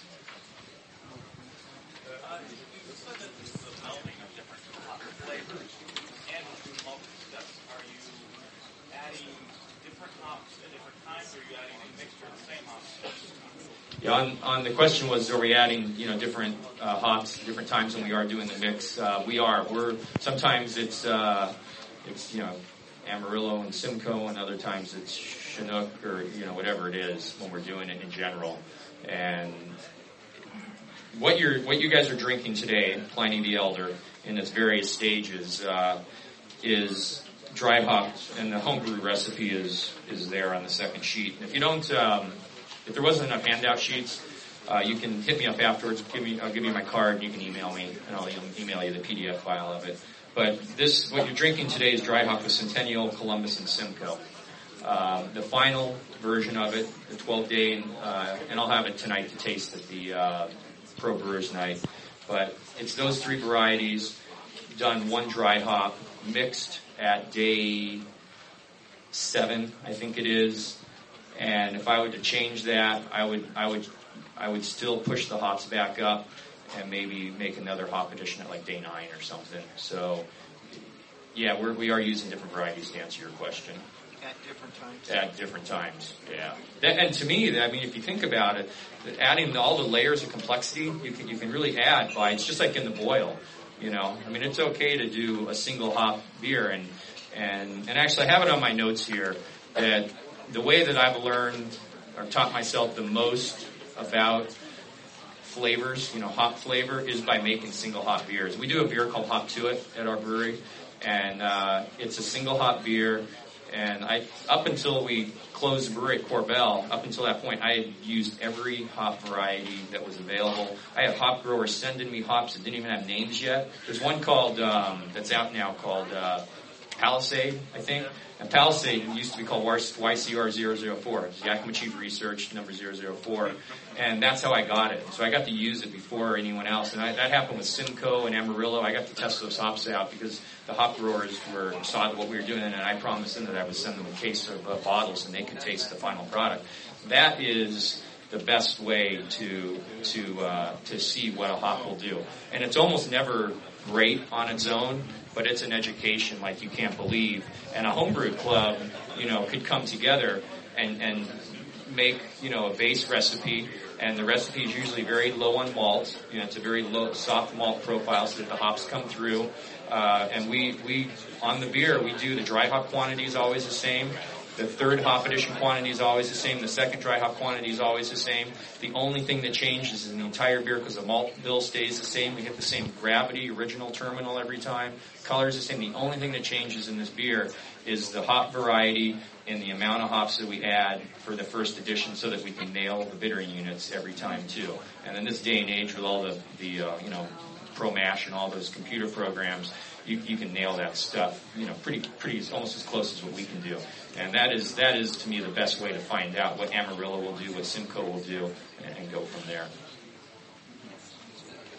In that experiment, how did you determine how that hop characteristic would interfere with different beer types and different malt balances and so You mean like when we do multiple dry hoppings with multiple hops? Well, I just mean in instance when you were saying you did that experiment with different types of hops. Doing the other single hop and seeing how the hop characteristic would flow through. How did you know how that would influence different types of beer? The question was when we do a single hop beer and then we're taking the information we learn from that, what the flavors are, how does that translate into a beer where we blend it all in? I think a lot of it is instinct and knowing that Amarillo, for instance, when I was building in my head Pliny the Younger, the hop profile was much different than the Elder, and it was going to be an 11% alcohol beer, and the alcohol was going to show, so we had to do something to cover up. I wanted to cover up a lot of that alcohol, so we went with a lot of Simcoe and a lot of Amarillo. Simcoe because it's got a big pine character, and I learned that from doing a single hop Simcoe beer. Amarillo because it's got a big apricot peach character, and so those two combined became the main aromatics of the beer, so that when you smelled the beer, you smelled more hop, apricot, pine, and peach than you did alcohol. So that's how it is. I think a lot of it is experimenting though.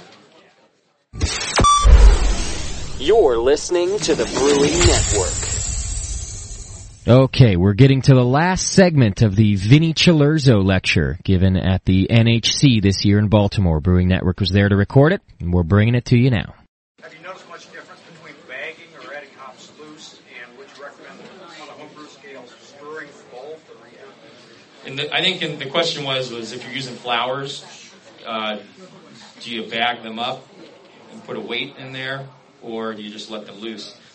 And I think in the best case scenario is leaving them loose, but it's so hard even on the big scale like we brew to separate hops. So we put them in bags, and then I put weights in there. If it's a lot of flowers, we put them in multiple bags and tie them off so that it's not all bound up. And if you're brewing, and it's not dry hopping, but if you're brewing, you should never put your flowers in a bag and put them in the kettle.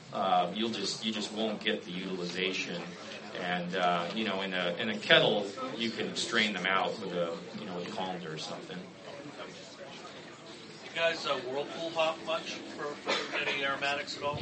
The question was, do we whirlpool hops? At our brewery now, our whirlpool is in our kettle. Hopefully by the end of the year, we'll own a separate whirlpool tank where we will then be making whirlpool additions. But presently, our last hop addition goes in at what I call 0 minutes, which is the end of the boil, and that's our final hop addition in the kettle. So right now, no, but when we add a whirlpool tank, it will then that final addition, which is now at 0 minutes or the end of the boil, will move into the whirlpool. You think that'll change your whole dry hopping schedule once you start whirlpool hopping? As long as it adds more hop aroma. We're all about more. We want more aroma because you can't ever have enough hop aroma in a beer. There's this one hop supplier. I won't say his name.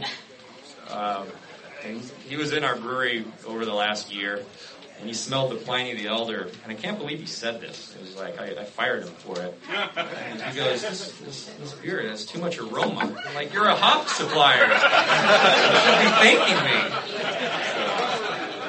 Is there some point at which you max out the benefits from dry hopping? In other words, if you dry hop for 2 weeks, is that enough? If you dry hop for 4 weeks, is that too much? Yeah, the question was, can you over dry hop? And I think you can. And I think we may be even over dry hopping the Elder a little bit. There is a difference between 9 and 12 days on the dry hop, so that was where our point was. But I did find that 14 days and 12 days there was no difference, so that's why we did cut it back to 12 and. Like I said, it can't be proven. It's never been proved scientifically. And I've been talking about Matt Brennelson a lot from Firestone. He used to be a hop chemist. He doesn't know how to prove it either, but that, there's a point of diminishing return where you dry out for so long and you seem to lose hop aroma. And sometimes I taste a beer out of a fermenter that say like it's 7 or 8 day dry hop and has the most beautiful aroma, and then the finished product isn't as aromatic, and I don't know why that is, especially since we're not filtering the beers. And this is like, I'm tasting it even sometimes pre-gelatin, and it's gone down. So I'm starting to believe some of these ideas that less is more. So You just need to bring the Randall.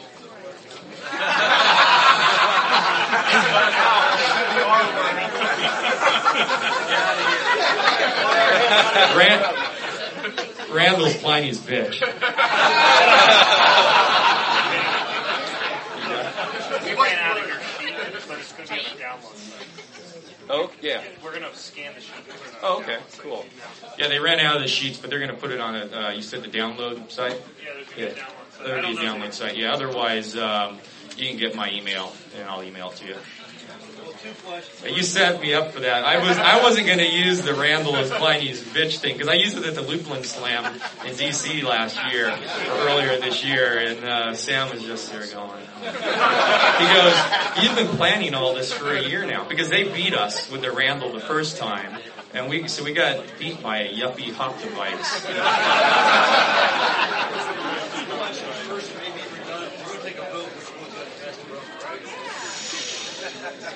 He wants me to take a vote on which had the best aroma. I don't know if everyone got to taste everything, so. 9 days. 9 days. 9 days. Someone said 9 days. What was your second question? The second question is, when I first started brewing many years ago, it was expressed that basically you got Roman beers are like a bag of elements, and you can like take the hops and say, all right, well, I can express this as so much beer and so much aroma. So I noticed you're doing a whole lot of multiple hop additions, and when I started brewing over a decade ago, it was basically you get the bitterness hops at the beginning, and then you got the aroma hops. Now, are you noticing a lot of difference? And this is a question that was raised. I'm sure you covered it on multiple hop additions. Is it really round the profile a lot? The question was, it's talking about multiple hop additions, and it's hard to explain, but I really think that it's like cooking. If you're just using thyme, to season your chicken or whatever, and you throw some marjoram or everything out, you get a mix, you're going to get a multiple flavor because it goes along with that list of hops. Everything contributes different flavors, and so by putting a mix of hops into the dry hop, to focus on dry hop, or even if it's into the kettle, you're just going to get layers of flavor that are sitting on top of each other. At Blind Pig, we used to make a beer. I think it was just a pale ale beer, and I found that on the dry hop, 3 parts Cascade and 1 part Willamette, and the Willamette somehow just brought the floralness of the Cascade out like you can't believe.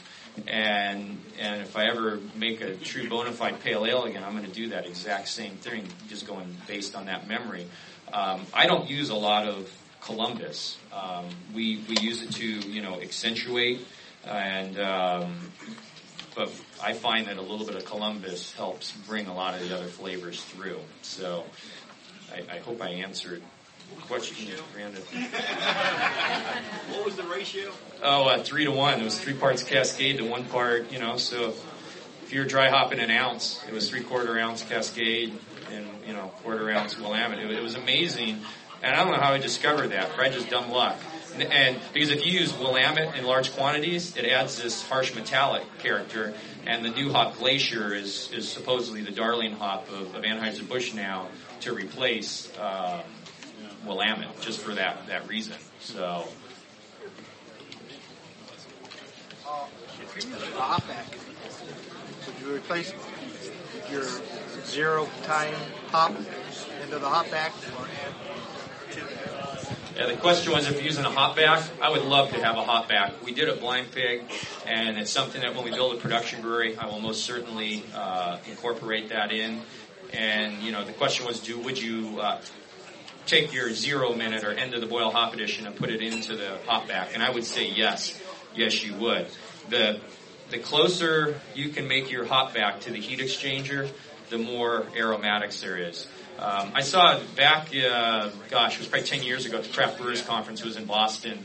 A lot of the breweries were using the Pugsley system, which is using the Ringwood yeast, and they had the little aerators in the fermenter. It always blew me away. But they have these things called a hop percolator, and I've never forgotten this thing. I'm going to build one of these days, and it looks like R2-D2. It's this round little thing. It's about as tall as this podium here, and the idea was that you would pack it with flowers or pellets and then put boiling water in there at the beginning of the brew, but it was totally sealed up. So you had this water that was intensifying in oils, and it was probably extracting some acids, but not much because there was no boil going on. And then it was in line to the heat exchanger, and it was the first, call it water, hop water, that went through the heat exchanger and into the fermenter.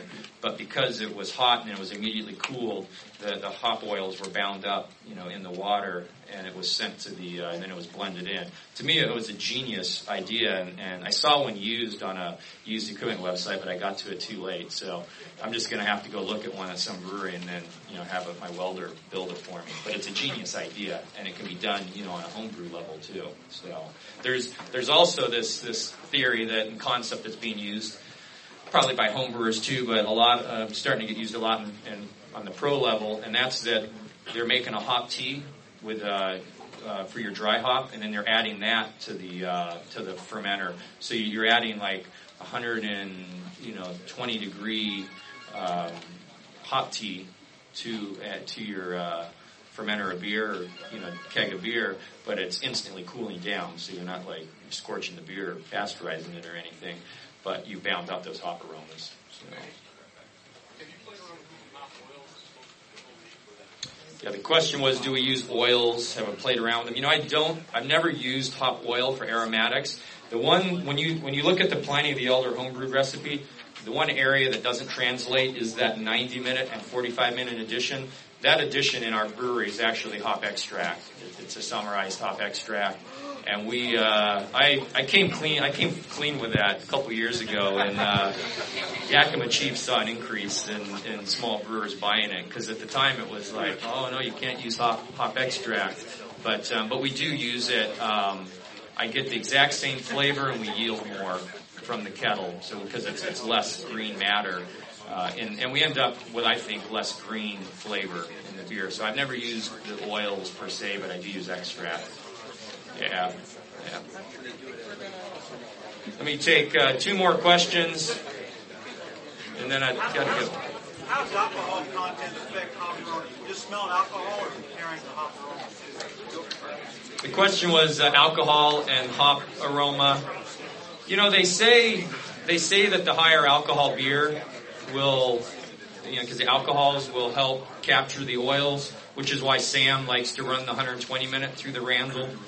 And on a practical basis, I find that my lower alcohol beers have more hop character coming through. Maybe it's capturing it the same, and maybe the longevity is different. But I find, though, to get back to your question, that actually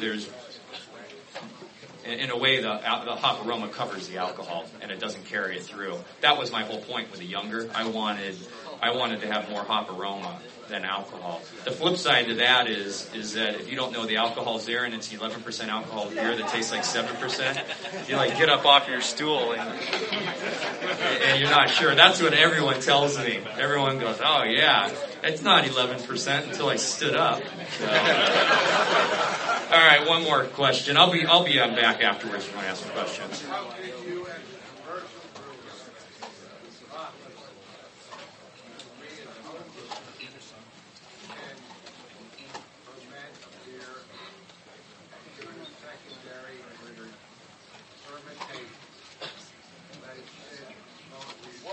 Right.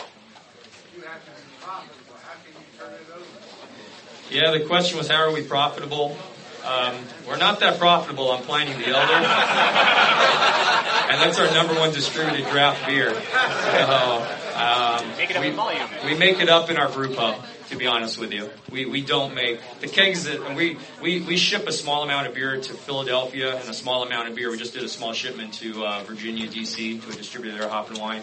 The Pliny the Elder we ship out to those places I'm not making any money on. I'm doing it just to get our name out and to grow it and eventually have a production career with economies of scale. So I'll be in back if you want to talk. So thanks.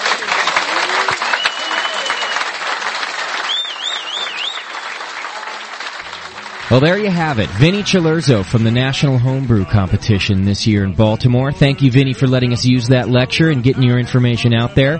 Great show this week, everybody. Next week, we have the most award-winning homebrewer ever on the show. So if you want some good information, some great tips, you're going to want to tune in for that. Thanks, everybody. We'll see you next week. All the time. Yeah, I think I have me. Well, I have me one right now.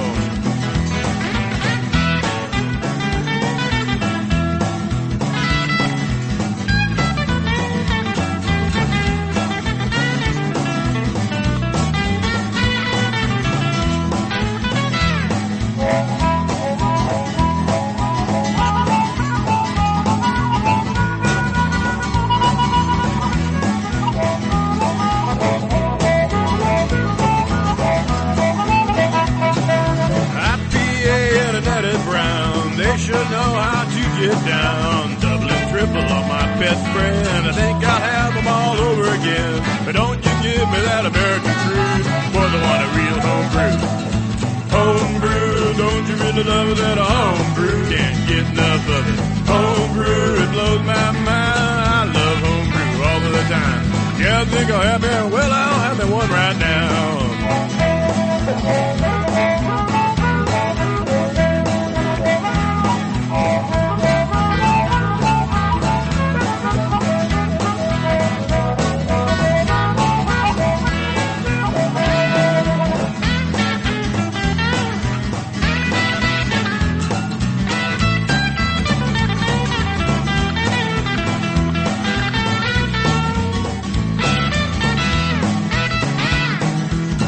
Wheat beer on a hot summer day. A bark will do me when the skies are gray. I'll take a Belgian brew anytime, and the women sing the lambic fine. But don't you give me that American crude, boys, I want a real homebrew.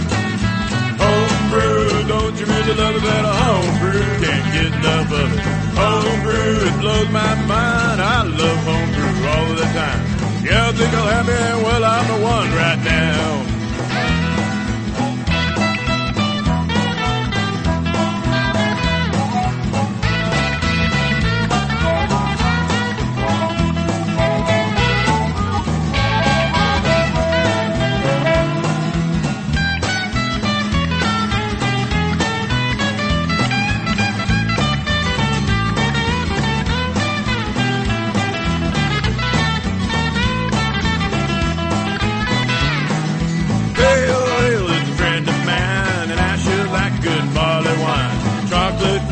Cherry stout, yeah, you know what I am talking about. But don't you give me that American crude, boys, I want a real homebrew. Homebrew, don't you really love that homebrew? Can't get enough of it. Homebrew, it blows my mind. I love homebrew all the time.